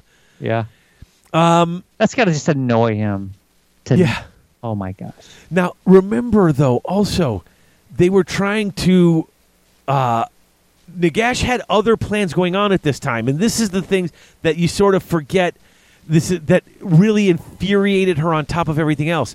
Remember, this is when he sends out Manfred, yeah. And the other guys, and they're trying to collapse and corrupt realm gates. Yeah. Because the Shyish Nadir is still happening. Right. The center of magic has been moved to the center of Shyish. Yep. And when that happens, and it inverts it, and remember, we've talked about this, all the realms getting sucked into there. What he was trying to do, and this is important, is create these, destroy these realm gates and connect them to the Shyish Nadir. So if Manfred succeeds, he begins sucking the realm of life in that area, sucking it through into the realm of death and claiming all of its power. Right. Now, I remember reading, I can't remember which book it was. I think it must have been the Teclis book, where he sends off Manfred to do this. Manfred clearly has no intention of completing this task. He has every intention of completing it. I don't think Manfred has any. No, he knows he's not going to do this. Oh, he knew it was an impossible. He went Yeah, he's like, he did his best. Sure, I'll go there. I think he had every intention of trying to do this. Had he, if he could have succeeded, he would have. He was not stupid. Manfred knew this was a fool's errand. Exactly. So basically, yes, I'm doing it. However, I have a foolproof escape plan. Exactly. When this goes south, I'm out. And it's exactly what he did. Yeah. He ran faster than any Marvel or DC villain, like from the comics. Yeah, as soon as that battle started going bad, he's like, "I'm out." As soon as the tide started to turn, this is where He-Man, aha, you fools, I'm out, and then boom, just bails. Yeah, which is why I love Manfred's rule in the game, where if he takes damage, he just like teleports away. Yeah, because he that's what he does. And then best part, he gets back home, realizes that Neferata is not guarding her stuff because she's out. And since she's gone, he decides, not only did I fail my mission, not only did I ditch this thing, but I got an opportunity to go steal from her since she's not home. And he goes and snakes and takes over apart and messes up her realm. It's glorious. Manfred is terrible. He's such a tool. You know what? Nagash deserves him as a servant. 100% deserves this traitorous, backstabbing fool of a follower. Yeah, I would love to get the Manfred model and paint that. That guy's such a he's Now what happens is once Nagash gets cow hammered, that's all I'm calling it from now on. Yeah, he gets cow hammered. Once that happens, Alariel calls all of all the Sylvaneth who are there and available. This is my favorite bit with the frickin' Oak of Ages Past. Summons them to the Oak of Ages Past. Oh yeah, dude, I got goosebumps when I read that. I was like, what? Yes, her former seat of power now defiled by Nurgle's armies. It's the wrecked and ruined remains of this place, and she does the rite of life. It's a spell of rejuvenation that echoes throughout the Spirit song. And it's the Oak of Ages, man. It's back. It's back. It rises out of the ruined, Nurgle-fied area here, and just starts to cleanse from this starting point. She gets the oak. Yeah, she revitalizes the oak, and from there, the Oak of Ages got blasted off of the world that was into outer space, traversed through whatever, landed. Part of it landed and survived, got corrupted by Nurgle, and now it's back. And she brought it back. And you know Amazing. What? One of the things I like with this is the guys who are writing these stories, they know how much to go with it. Yeah. You know what I'm saying? They bring in stuff from the world that was, and I know people often complained in the beginning they brought too many characters through, too much this through, too much that through. Yeah. I feel like they do just the right amount. You don't need to know. Like, you can play this without knowing what the Oak of Ages Past, as it describes here, is what does it call it? What? Well, I'm just reading. Her former seat of power. Now, that's all they call it here. It's a former seat of power. But anybody who played the old game, this is like, it's a bit of fan service, but it's not too much. It's not hitting you over the head. It's not Solo levels of fan service. If you saw the movie Solo. Sure. Where they had to bring every little aspect of everything he ever showed in the first trilogy and then explain it. Yeah. Here they go. It's just like, they drop it in, and so you said, you were like, oh my God, it's the ultimate. You're all excited. I love it. You could geek out a little bit, right? Yep, exactly. Her spell kind of goes overboard. I don't know if this is on purpose. I don't know if she planned. I mean, I cannot believe for a moment she planned to reawaken Gur. Like, I think that if you asked her deep in her heart, if she's maybe just talking to Teclis, would admit, oops, because that just makes things really dangerous. Right. We don't need to make things worse, and that kind of made the realm worse. It also let Kragnos free. Whoops. Yeah. Ooh. But it does revitalize Yeah. these places of power. It does revitalize the life. It does revitalize all those ley lines that the cities of Sigmar are built on. All have power. She's juiced the forces of order here, but she's juiced everything else also a little bit in the process. But yeah, well, she has made it possible for like the next expansion of, the forces of Sigmar to go out into the realms. Now they've got that. What is that floating island with the water coming out of it? Yep. What the heck they call that thing? They got one of those now. That wouldn't have been possible without this spell, But the spell, I mean, the thing is now anybody who is a bit sensitive to nature can now hear the spirit song. That's how strong it is. Yeah. Sensitive mages are hearing it. The beastmen have lost it. Yeah, that battle with the beastmen. The invigorating life. I mean, the really beastmen cool. are still, they're agents of chaos, but they are in tuned with the land around them. Oh, yeah. I mean, they want to bring, they kind of want to destroy all of civilization and bring back the rampant nature back in a different way. Yeah, the primordial, right? They Yeah. want to bring it back to the very base level. Where they're kind of in charge. It's just, it's the what do you call it? Survival of the fittest type of thing. Yeah, they got that cool character that they created during this battle, that Beastman Shaman. I can't remember the guy's name, but he's like involved with it, and now he's starting to hear the voices of Morgar. Right? Yeah. Morgar. Oh yeah, they're going somewhere with that. I think that's super cool. Yeah, I am all about that. It's pretty awesome. Yeah. Now it will say here though, the Kragnos coming back bad. The Cruel Boys.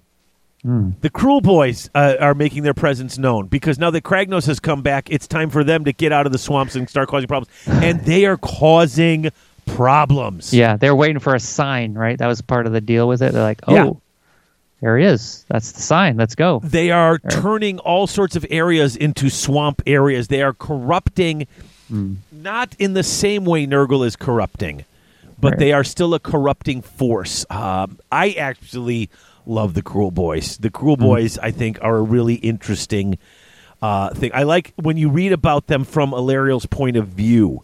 It makes for some really interesting reading.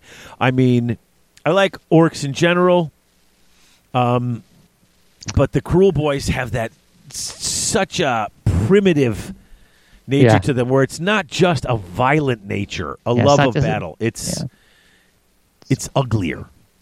It's more chaotic. Along with, though, this push of growth, it also has made things much more dangerous. So this last paragraph on 13 sort of brings up, like, the spirit song already resounded to tales of magical entities forming around nexuses of power, while some of these so-called incarnates were peaceful. Many were savage or else bore the taint of chaos. So, like the incarnates of, the Gur incarnates, the Kronspine incarnate that came out. Yep. And this is the direct result of this. Yeah, the era of the beast. And Alariel's like, yeah, but I had to. And now it's their job, the incarnates that are coming through to it says here, bring these entities to the site of righteousness, or if impossible, end their threat by any means necessary. Yeah. So there's different kinds of incarnates. So it's, as a modeler, somebody who could scratch build something, you could build your own incarnate. It doesn't have to be. I think it's interesting, though, when you actually read about the incarnates, and basically that incarnate, what it is, it's going to sort of form up something like that in no matter the realm, because of just its nature. And I love when you read about it, they don't all have to have the same form, but this is what they're called. Right. Which is kind of cool. It's going to have a basic sort of form, but depending on the realm, and like you said, that the opportunities for kit bashing and modeling and sculpting your own thing is just fantastic. Yeah, plus those things are freaking crazy in the game. And yep. Everybody's got one. That and a purple sun will do you good, won't it? Yep. All right, let's talk about Ghyran a little bit. It is majestic. The ley lines are most widespread of any realm. It is attuned to renewal and healing. It's easy to grow crops there. The trick is to manage it without it becoming overwhelming. Yeah. And that's the biggest problem. Yeah, because remember how they deal with that in Hammerhall, right? It's the Twin City. There's Hammerhall Akshi. There's Hammerhall Ghyran. And they actually bring in the lava. Yeah, they have Akshi. a lava moat around the city. Yeah. So they bring in lava from Akshi to burn away the vegetation that's going to like overwhelm their city. I think it's literally a lava moat around the city. Yeah. The vegetation can only get up to there because it is flowing through, coming in from one end of the portal around the city and back in there to the other side. Yeah. And they've got guys with flamethrowers basically walking around, getting vines off of walls and yeah. And it's there's another job for you. That's a hard balance. And it's a hard balance because when this is happening, Nurgle's still here. She's still fighting off Nurgle. Mm-hmm. She's still attuned to all of this. But the Sylvaneth, if you attack the forest, the forest is going to grow. And if you can hold it off, but if you start to become too aggressive, attacking it back too much, or if your city, if you happen to be building steam tanks and all sorts of weaponry in your city, which is the Greywater Fastness. Yeah, and you're chugging out pollution. Mm-hmm. I mean, honestly, chugging out pollution and corrupting a river with your oil and filth and ash, how is that any different than what Nurgle's doing? It's not really. It's not, except that your ash and pollutants aren't going to breed rot flies. It's not as bad as Nurgle, but it's still upsetting. Yes. I mean, they've literally Greywater Fastness. There's a path, a safe path in and out of there. You step off the path, those Sylvaneth are waiting to kill you. Right, Elariel had to broker a peace with them, and so they wouldn't just destroy it. And it's actually it's a pretty it's not exactly a peaceful peace. We're giving you this one path in and out of the city. We own the forest around here. You have corrupted it too much. We no longer want you in it. I mean, they're basically sort of, okay, you are in this area, and that's where you will stay. They've got them sort of locked up, and have basically said, come outside of it with what you're doing, and we have to kill you. Yeah. And that's kind of crazy.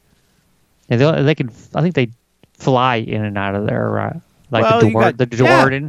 They got all their gyrocopter. They do a lot of stuff with those. I bet you the overlords get a lot of cash for flying stuff in and out. Oh yeah, for sure. Yeah. Sylvaneth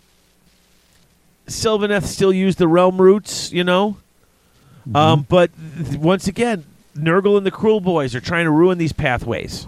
Right, destroy the realm roots. Poison them. Yeah. The Right of Life is helping it, but it's still dangerous. Mm-hmm. It's still crazy. What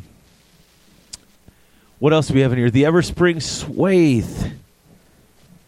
You got the map here and where things are going and where it is. This is always really interesting. Yeah, I like this one. I like these. I love they don't give you all of the seasons. They never give you all the seasons. Mm-hmm. But it's like they don't just have spring, summer, autumn, and winter. They've got the burgeoning, the secret remorse. That's my favorite. I want to know what's remorse. The secret remorse. I want to know what that is. That just like Halloween Town? Is that what the season's like? The secret remorse. Don't bring up that stupid movie. You don't like The Nightmare Before Christmas? No, I like Nightmare Before Christmas. Oh, I'm not a big fan of Halloween Town. Oh, I wasn't thinking of that movie. That's the name of the town that they live in. It is. So I like The Nightmare Before Christmas. I was just thinking like that. The Great Lack and dozens more. The Great Lack. What is that period? That must be like, hold on, worst part, dead of winter when everything's frozen and solid. That's my guess. But this is it's pretty cool if you like to look over the map and stuff like that. It's because of the growth and the way things are going. It's an interesting bit of reading. Let's see. What else do we want to cover? You know what? Let's do this. Let's take one more break, and we'll come back and we'll kind of quickly go through the historical timeline, and then do a quick discussion on the different groves, because the different groves, it'll be nice to talk about them a little bit, because you're going to be one of those groves when you pick your... Yeah. Just one more point to the map. Oh, sure. My favorite little spot on it is the bottom right corner. They got a little picture of my guy there. Though corruption bedevils the sacred groves, the hunter god's paradise still endures. Yep, look at that. There's my boy. There he is. His realm endures. Oh, he's not there because he's dead, and he ain't. He might be back. there. He's right there. Nope, he's dead. That's not him. That's one of the tree guys just looking like him. So dead. One of the only characters that's ever going to not come back that's in the other realm. I'm sorry. I'm just being a complete tool for no good reason. I apologize. I can't help myself. Sometimes you just got to be a jerk.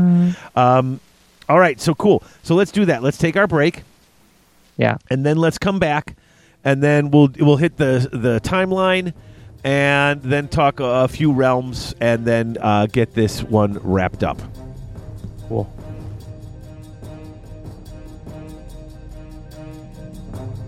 There's always something happening at Grognard's. That's right, friends. Grognard Games in Roselle, Illinois. The premier stop for your gaming needs in Northeast Illinois.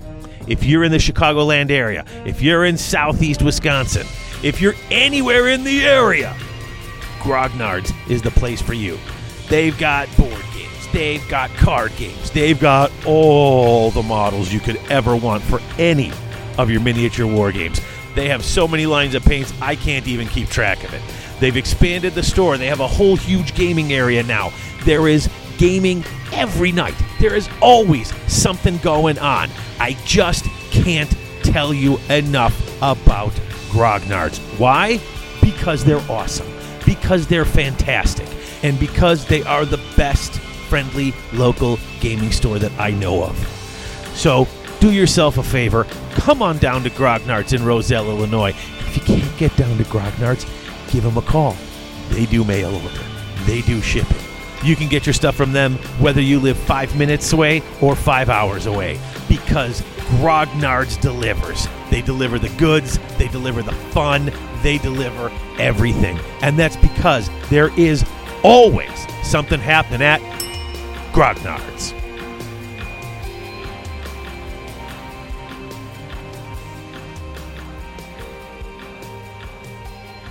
And we're back. Hello. Hey. Hi. Hey. So let's see. Like Colonel Thunder Ryan. We're back. No rebirth. Realm of life, not for them. Oh my God. Not everything can come back. And if it's your favorite, that's what it is. Right. They're dead. The Nagash owns them. Nagash is torturing them right now. You silly rebirthing people. You have no right to the cycle of life. I'll get you, Orion. I'll keep your soul here forever. Beast man. Yes, Skeletor. That's Merman. Get out of here, Merman. You're the worst. Oh God. Nobody likes you in your silly voice. Who's the guy with the detachable hands? Man-E Hands. Yes. Is that who it was? Oh no, that was Man-E Faces. The guy who had the faces. Yeah. There's a guy who has like hooks and for hands and I don't remember. I that was not my thing.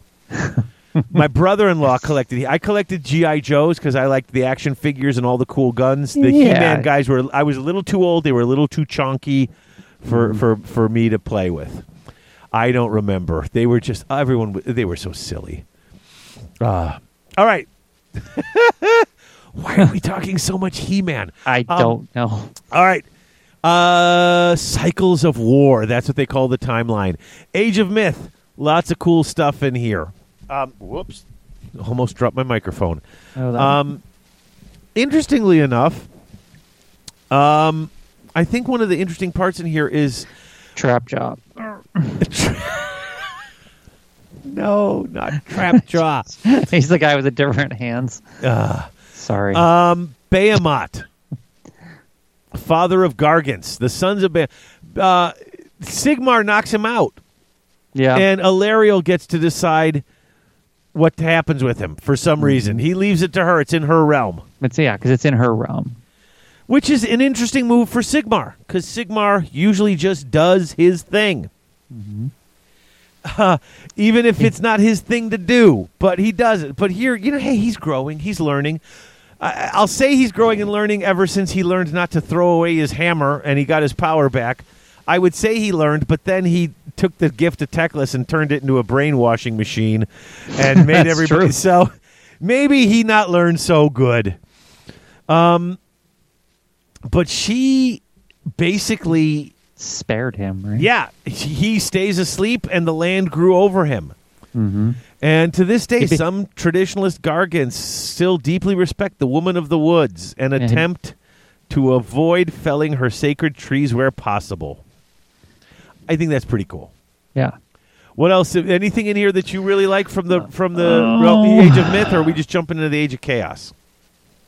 I mean, we pretty much talked about all this stuff. The Shrouded Season, I do have that marked. I want to talk about this because I think it's both important and cool. Okay.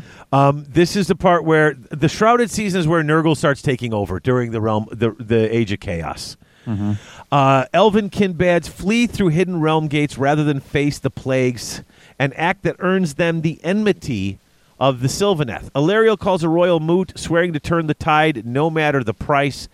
What follows is now veiled from the Sylvaneth's memory by enchantments only a goddess could craft. Yet it is at this time that the first outcasts emerge, and Alarielle appears haunted by a profound grief. What truly transpired in the Shrouded Season, the Everqueen alone knows. What? Yeah. Come on. That is the biggest tease. F you. Oh my God, look at this. Like, I read that, I'm like, oh no. So I did read this. Okay. More of Ghyran is lost to Nurgle's corruption. Many elven kinbands flee through hidden realm gates rather than face the plagues, an act that earns them. So they bail. They just dip. Yes. Right? The actual elves, they just... And she's going to stop this. Whatever happened, she has now blocked it. She has crafted she's blocked this out. Yeah. Nobody remembers what happened here, but this is when the outcasts start coming in. Yeah, so that's Drycha. Yeah. So she blanks everybody's memories and sent them out on some sort of mission where they come back all twisted and crazy. This is awesome. I cannot believe they dropped something like this, and this is just sitting. I don't know why I'm not hearing more about this. This is like because remember, this book doesn't have any elves in it. No. It's gonna. There are ones that look like elves because they birthed from when she planted them and from her memory of what they used to look like. Yeah. But this is just. I want to know what happened. There's stories and stuff to be coming here. This is one of those things that I think, as they release these sets and move the story along, much like when the Necrocrake smashed all of Sigmar's brainwashing toys, something's gonna come out from this. I think this is cool. It is cool. Yeah, I'm very excited. The Battle of Tears. We talked about a lot of the Age of Chaos stuff. Yep. It is a good read, though. There's a lot of cool stuff. It'd be neat to do you could do a whole army based on that, right? You could do a Hallowed Knights / Sylvaneth army. Super, super cool. There is a cool bit, the Pact of Bark and Steel during the Age of Sigmar. Mm-hmm. King Dorzo Bronzemane shows up trying to clear out the mountains. You've got a bunch of Grots who are basically eating all sorts of weird mushrooms and doing crazy stuff. And that's when the Ironbark Sylvaneth show up and they get together and they basically kill off most of the Grots and get most of the stuff. Not enough that they stop them. Some get away with Yeah, with the shrooms. Yeah, With the knowledge to grow them, yeah. Yeah, but it's So still here. how long are they going to frickin' tease the traditional Duarden at us? I don't Honestly, know. I mean, come on. I really would like to see a traditional Duarden army that's not just a part of the cities of Sigmar. I would Yeah. love to see them go back to their...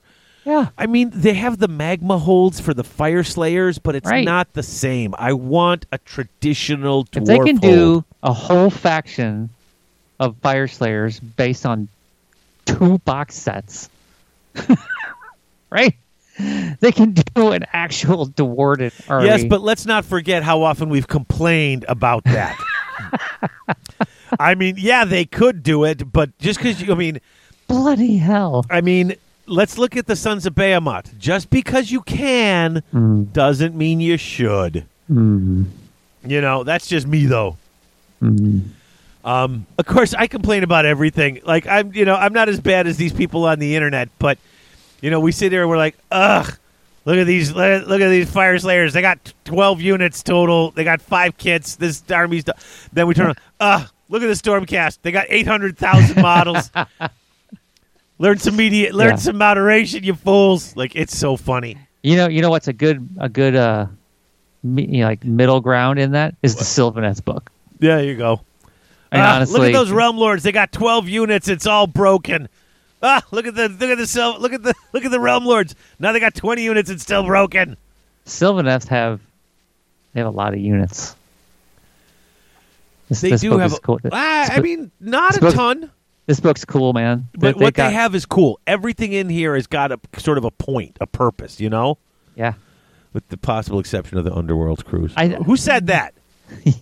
I think unfortunately for me, game-wise, I think my favorite stuff in here are the Tree Revenants and the Spite Revenants. I think those guys are awesome. Oh, yeah. I mean, they're not super good in the game, but, well, I mean, depending on what you're trying to do. I just really like how they look. I think it's pretty interesting. If you want to, if you're at home following along, I think Trespass Not on page 21. Yeah. I think that whole story is important for multiple reasons. I don't want to read the whole thing because you kind of need to read the whole thing, but it shows some of these weird connections once again between the Stormcast and the Sylvaneth. This give and take between the humans and the woodland creatures is really very interesting stuff. I like it a lot. Yeah. Okay, so let's jump into the Deepwood hosts. Okay.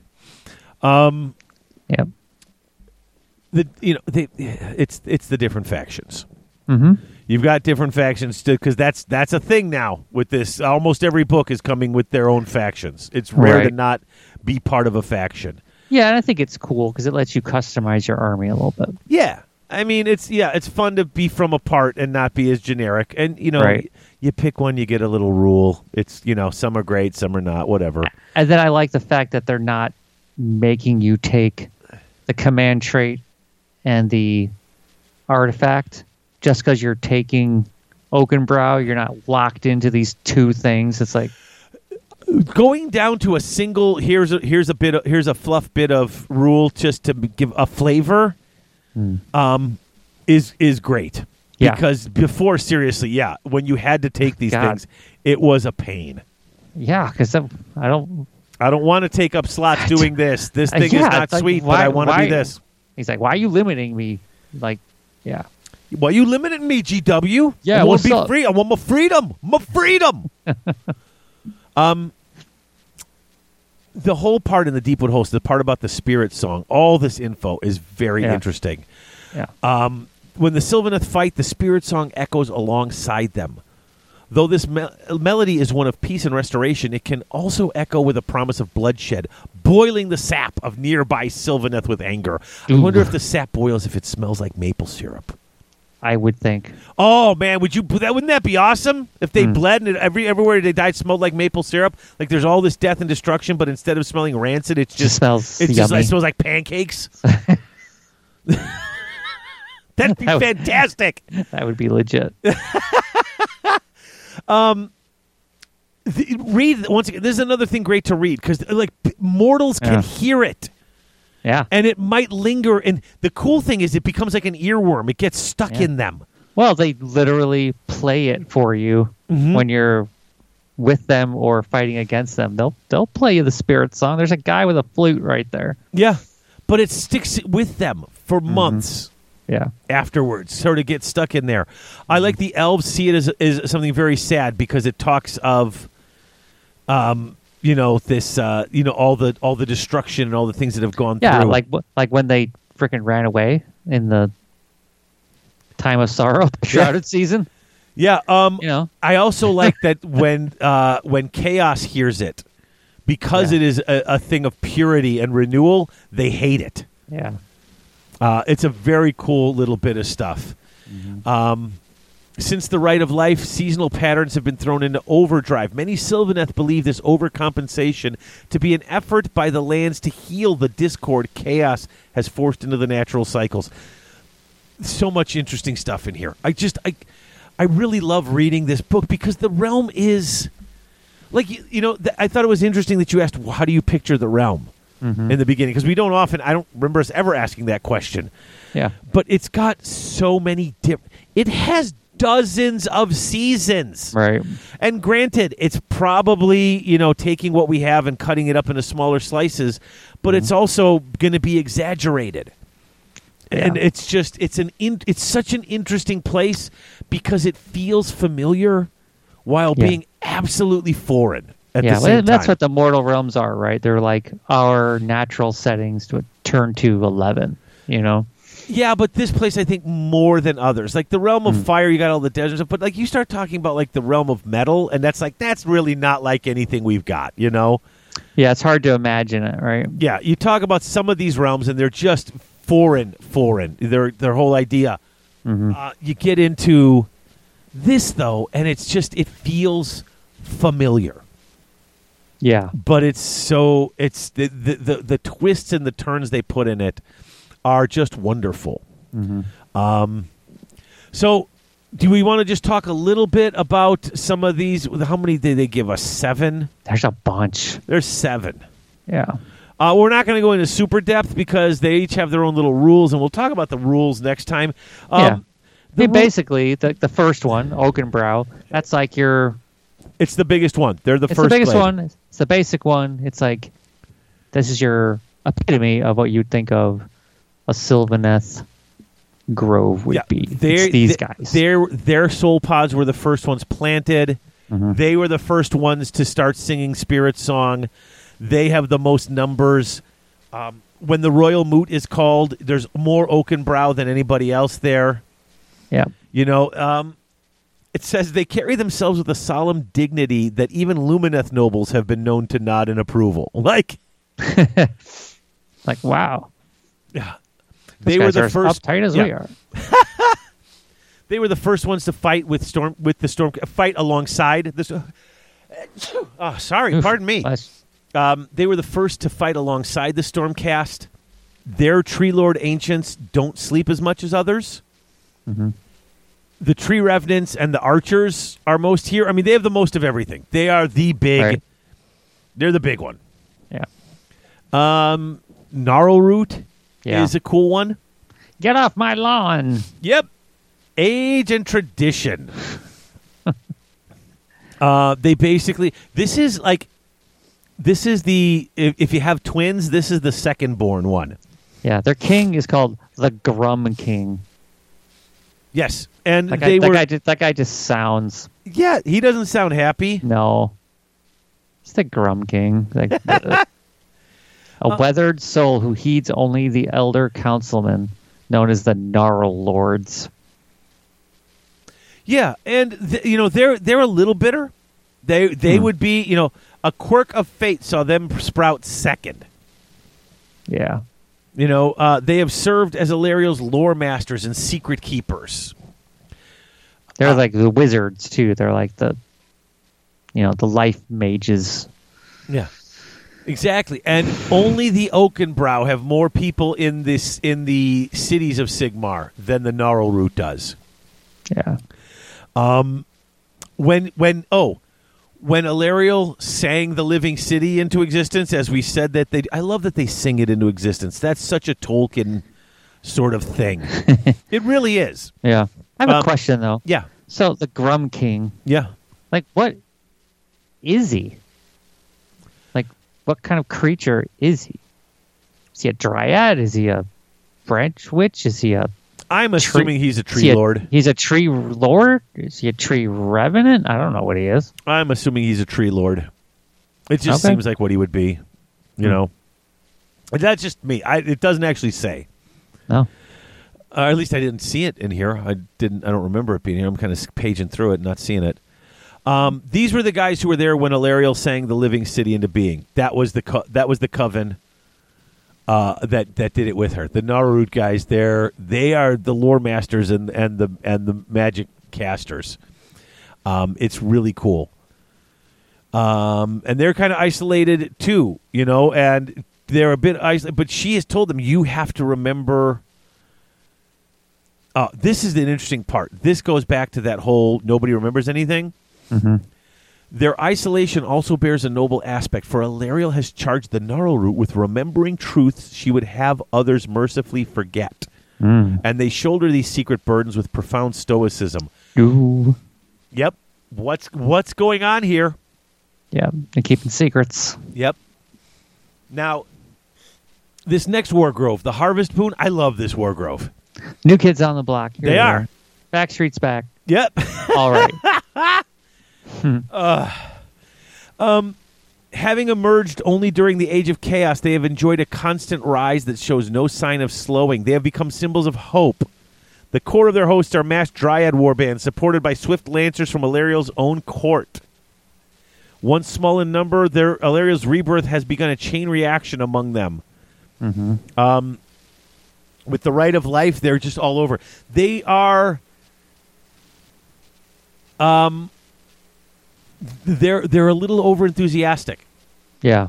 They have wrecked a few towns coming in there trying to help and then overgrowing. And I love here, the Harvest Moon will always attempt to make amends for its mistake. Warriors of the Glade have been known to swear binding oaths to those they have inadvertently wronged.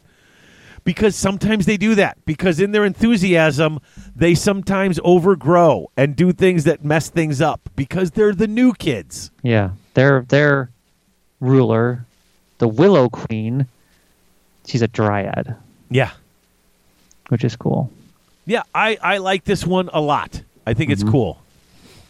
The Ironbark, the first to settle in Shamon. I don't know how to pronounce that. Shamon. Their mastery of blending wood and metal was second to none. These forest spirits learned they could use their roots to draw forth precious minerals from the earth. Though mindful to never take more than necessary, they did not squander this bounty, and their forms soon glittered with crystal deposits and seams of precious metal. These are pretty cool, and they are friends with the Dwarden. Yeah. They're a neat army. They're smiths. They're skilled smiths. They have cool weapons. I like this bit of lore because what in the realm of metal, you don't picture trees and greenery among the realm of metal, and they make it happen with their with the way that they're doing things, and they sound pretty cool. I also would like to see some painting guide for their stuff. I don't know if it's in here or not. And Ironbark. I thought I saw an Ironbark painting thing. Oh yeah, here Ironbark Tree Revenant, and they're a lot more grayish in them because they've got a bit of that metallic look to it, but not straight up metals. Yeah. But yeah, a bit grayish to the bark. But they're pretty interesting. Do you have anyone in here that's your favorite? We've still got three others. We got the Heartwood, the Dreadwood, and the Winterleaf. I mean, I was kind of partial to the just the first one, the Oakenbrow, just because I think because they mentioned that they have most, the tree revenants, Gossamed archers were found in great abundance, and those were the kind of the models that I kind of clicked with the most when I was looking through this. Yeah, I mean that's really cool. Lore wise, I mean, they're all pretty interesting. I love that you've got these Gnarlroot, the lore masters. Of course, I love the lore masters. Harvest Boon is just so much fun because they screw things up. Yeah. But then they try to fix it. There's so much youthful energy in there, and that's so appropriate with the rebirth spell and the gush of life running forward that you get these sort of young, impetuous types. Although Heartwood, I don't know. I mean, those are the guys who are in Kernothiel. Yep. So they were they're the vanguard. They're the guys that are fast. They're the guys moving up in the front. Yeah. So these are the guys who picked up Colonel's spear.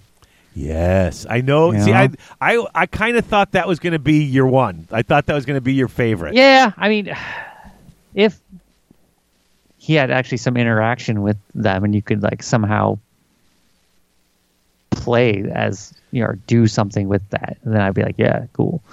But that is not the case. So, dang it. They've got a cute little rule, though, because if you're talking about the hunters, and the vanguard, you can pick 3 different enemy units on the battlefield to be your quarry. If you do so, add 1 to hit rolls for attacks made by friendly Heartwood units against those units. Mm-hmm.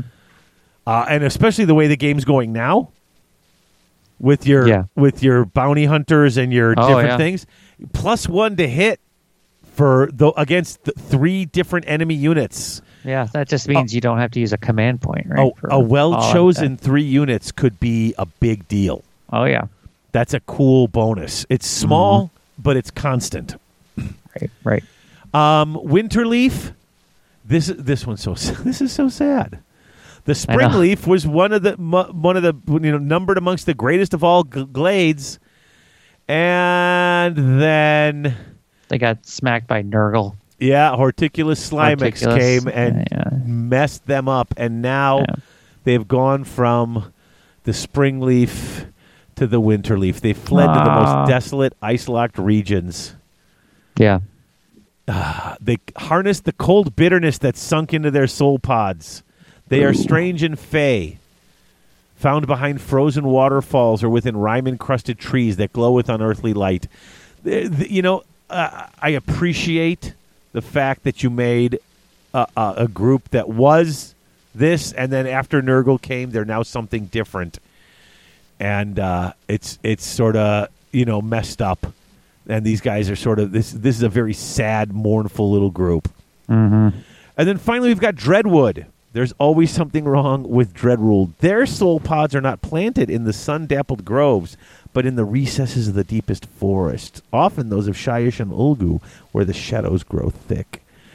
This is a fun. These are the ones who don't like anybody who's not a Sylvaneth. Yeah. These are your guys who are most likely to kill you.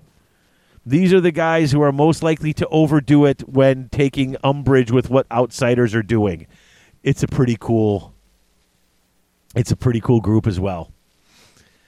And this is the 7 playable ones. There are so many more that they talk about. You never know what they're going to introduce. But I do like the Dreadwood. Yeah, they have good rules for the Spite Revenants, too. Yes. There's interesting rules for all 7 of these. Yeah. They make something. They are like Winterleaf is the straight counter to Nighthaunt. Yeah. Yeah. Me Like, no oof. likey. Oof. Yeah. But they've all got something that you consider, and we always do, and we'll talk about when we talk next episode about the rules. Mm-hmm. You can argue how useful each of these are in the game. Yeah. But once again, all of these bits of rules fit their lore. Arguably better than the Nighthaunt ones do for theirs. Mm. Although the Nighthaunt ones aren't bad. But these are pretty cool. But that's our lore, man. That's it. I know. It's short, short, but it's good. Yeah. I mean, yeah. This is probably one of the shortest lore episodes we've done. And I hate to pay them short shrift, but it's this story's really this is one of the central stories for the entire run of this game. Yeah, I mean, the story of Alariel and the Lady of Vines is essential to the Realm Gate Wars, and then everything that happens in that kind of is just the continuation of the whole story. I mean, really. Exactly. And, there are different people, and I think part of it is, you talk about, say, the orcs, and yes, the land of Gur is mostly where they are, but they're everywhere. Mm-hmm. The ogres are everywhere. The humans are everywhere. The Sylvaneth are in the realm of life. I mean, are they everywhere? Yes, but they're so entrenched and intrinsically connected to this realm in particular. And you can say that about yes, the Stormcaster from Azir, but their people the people who make up the Stormcast come from all over. Mm-hmm. The Sylvaneth are from the realm of life. Yeah. And I know we just said they planted soul pods in other places, but it's just, you can't, I mean, when I look at Stormcast, there might be a clue depending on how their armor's painted, what they are, from what realm they might be from. You can look at the different orcs, see what realm they might be from. But when you see Sylvaneth, you think realm of life. Yeah, I hope we get that when we see, like, the Shadow Elves, the Malarian-led. Yes. I hope it's going to be like, wow, these guys are from the realm of Shadow. That's it. Yep. I hope we see that. Yes, I want to see I don't want to call, I hesitate to call them dark elves, but for lack of a better term, I want to see my dark elves or my shadow elves represent the realm of shadow as well as these guys represent the realm of life. Right. That will be fantastic. I agree with you 100%. Yeah. But yeah, we've told this story so many times because we've been telling this particular story. I mean, we literally went through the Age of Chaos in just a couple minutes because the realm of, it's the biggest stories all happen here. Mm-hmm. So, I kind of feel bad. We got an episode that's barely hitting 2 hours, and at least almost half of that was, not almost half, but I'd say, a third of it was the toolbox and the intro stuff, Okay. Yeah. And yelling about He-Man, of all things. Wow. So, I mean, it's not our fault that the lore of this book is only. It felt short. Didn't it feel short? Well, I mean, it's only it's like 10 pages. Well, I mean, here's the thing. I think most of them, once you add in with a few exceptions, when you add in the little bit of lore about the different units, almost all the books come up between 35 and 40 pages. Yeah. And this one gets to about 30, it's 39 pages before you get to the paint section. So it's not that much shorter, and it's up to page, I mean, Alariel's picture's on page 30, and that's where the unit lore starts. So it does come up to page 20. It just seems short.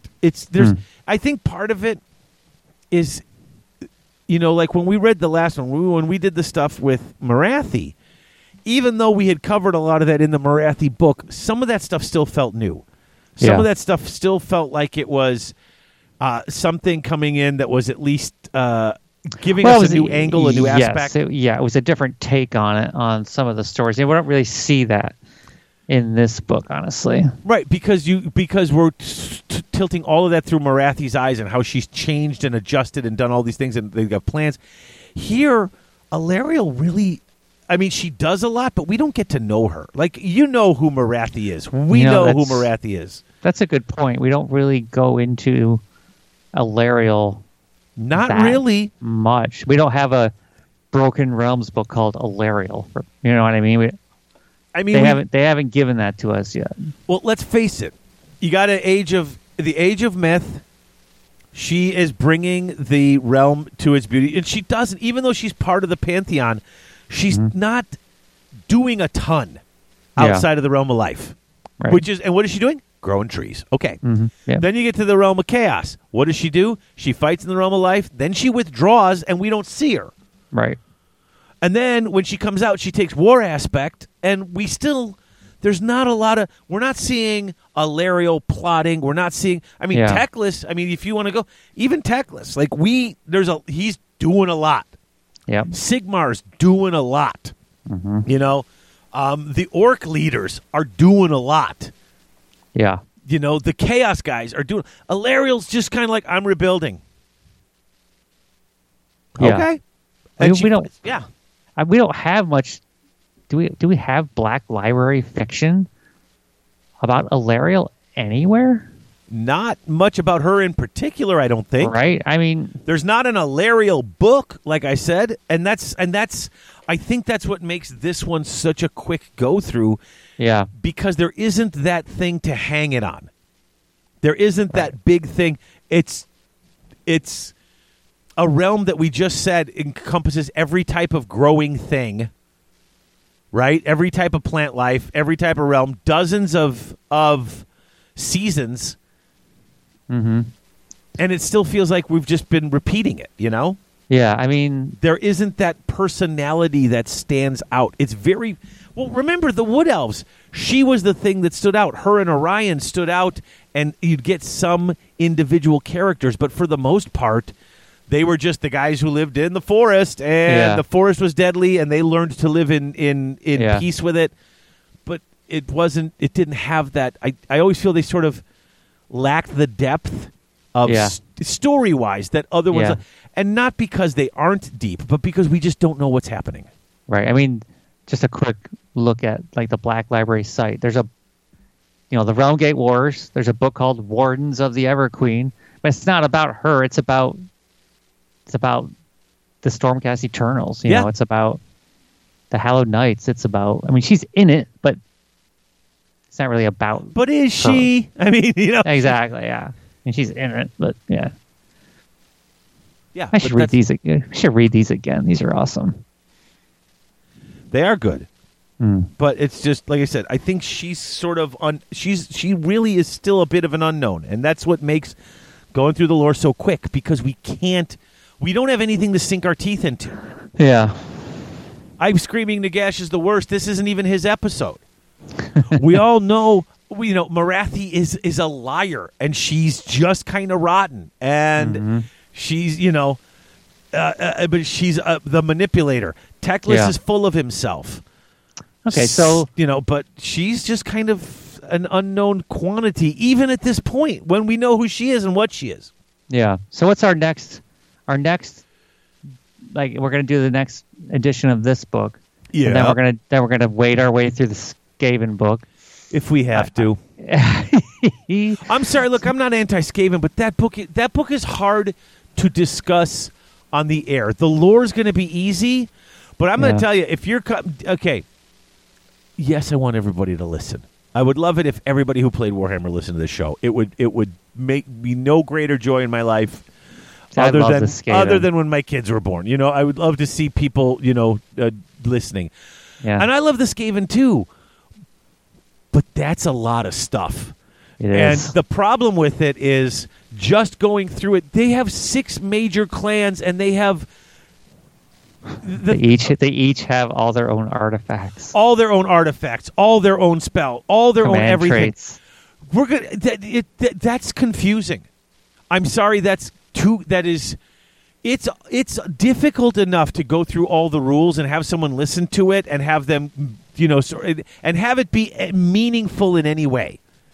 I have struggled with this for years to cover it thoroughly in a way that isn't just rattling off rules for hours that make no connection. In fact, recently we've tried to lump all the special rules in with the types of characters who can use them, so that you can do that. But you could basically make almost anything. You don't want to talk about Warp Lock Engineer command traits for 20 minutes? No, I don't. And that's telling you something, because I never shut up about this game. Okay? My students, it's Friday. We're recording, it's a Friday. My students came back to school yesterday. Mm-hmm. They've already seen, I have the last couple of Warhammer calendars from Black Library. Mm-hmm. I have the calendar, the picture parts cut out, and they're up around there, on one of my boards with some cool stuff with the book titles underneath them if kids are interested. Yeah. I've got Warhammer stuff. My screensaver on my computer up there is the Warmaster versus Horus. We are starting up Warhammer Club again.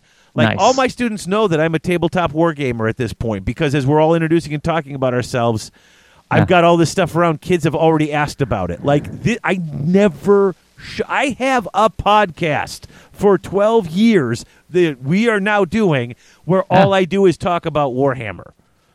I know. I get it. I live, breathe, and sleep this stuff, and I don't want to cover this. That should tell you something. That's my point. None of that was brag beforehand. That is just setting up. Understand. So it'll just be me talking about Skaven warlord traits for 4 hours. Yeah, that'll be the first ever episode I'm not on. Right, sure. No, I'll be here. Somebody's got to complain. It's just Chris talking about Skaven artifacts for Bananas. 3 hours. And yes, I'm sorry. I'm going to do it. I'm going to put my best face on it.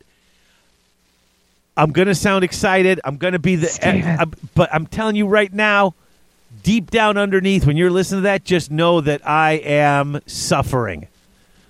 And I am just not enjoying. I'm not looking forward to that. The lore episode, totally looking forward to. The war episode, not. And this is the first time I'm ever saying that. And I mean, hey, but you know what? Wait. At least, yeah. The only thing I'd want to do less is another Stormcast book. Ooh, we should do it. We should do another Stormcast episode. Why do you hate me? What have I done to you recently that would make you want to do that? We should take like the last year of feedback from what's going on with the Stormcast and do a Stormcast rehash episode. This is the worst idea ever. Ever. Oh, man. Worst idea. Yeah. Give us a voicemail if you want to hear the Stormcast rehash episode. Sure. You know what? We'll do this when we put the episode up. If I remember, I'll post a poll. Who would like an episode that is just covering all the Stormcast and all the Skaven and how they stack up against each other? Yeah, based on tournament results from the past 2 years. Oh, get out. I don't even know where to find that, and I don't want to know. Get out of here. The book that's got more characters than some books have total units. Yeah. Ugh. And I love the Stormcast, too. But covering, it's brutal. It is brutal. And here I am just complaining, making this episode longer. But you know what? This is what I do. I don't shut up about Warhammer. I know. I was on a plane the other day for work, and I was literally just on the Age of Sigmar app the entire flight, just making and tweaking army lists. It was great. It's awesome. Hey, I love this. It's just, and I'm not trying to be negative. That's just hard for me personally.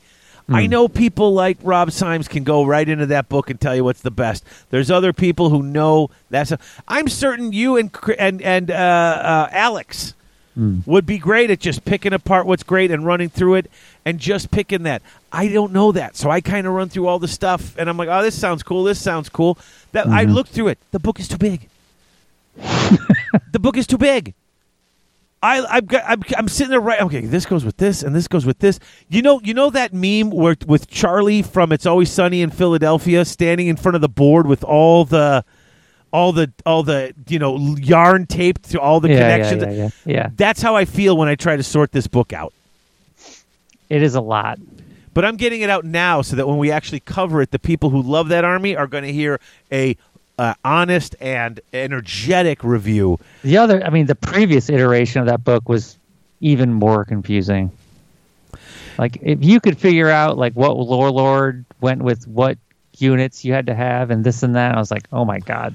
Like, I just want to have a Grey Seer and some guys. Let me put it this way: for anybody who maybe doesn't know or play a lot of Skaven or hasn't been playing for out beyond Age of Sigmar.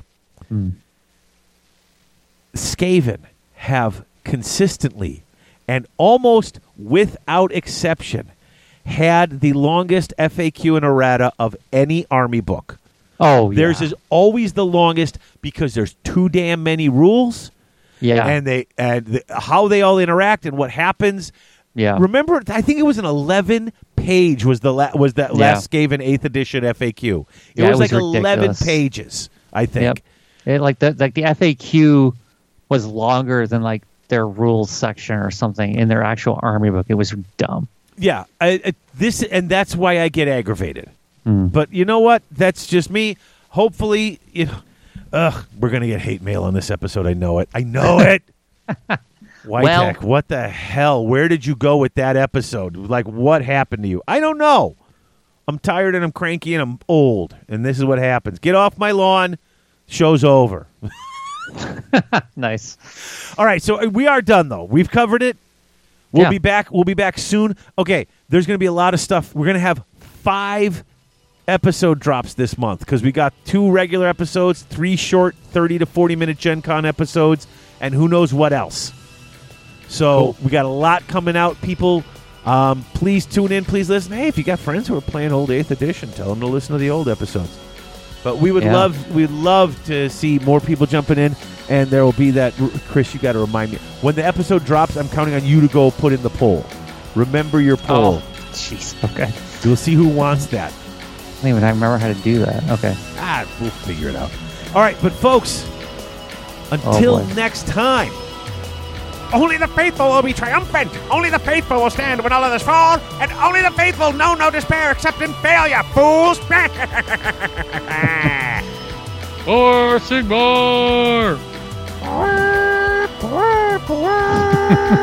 There you go. I saw you didn't have the sound bite out, so I went did not. for it. All right. Thank you. Bye, folks. All right, see ya.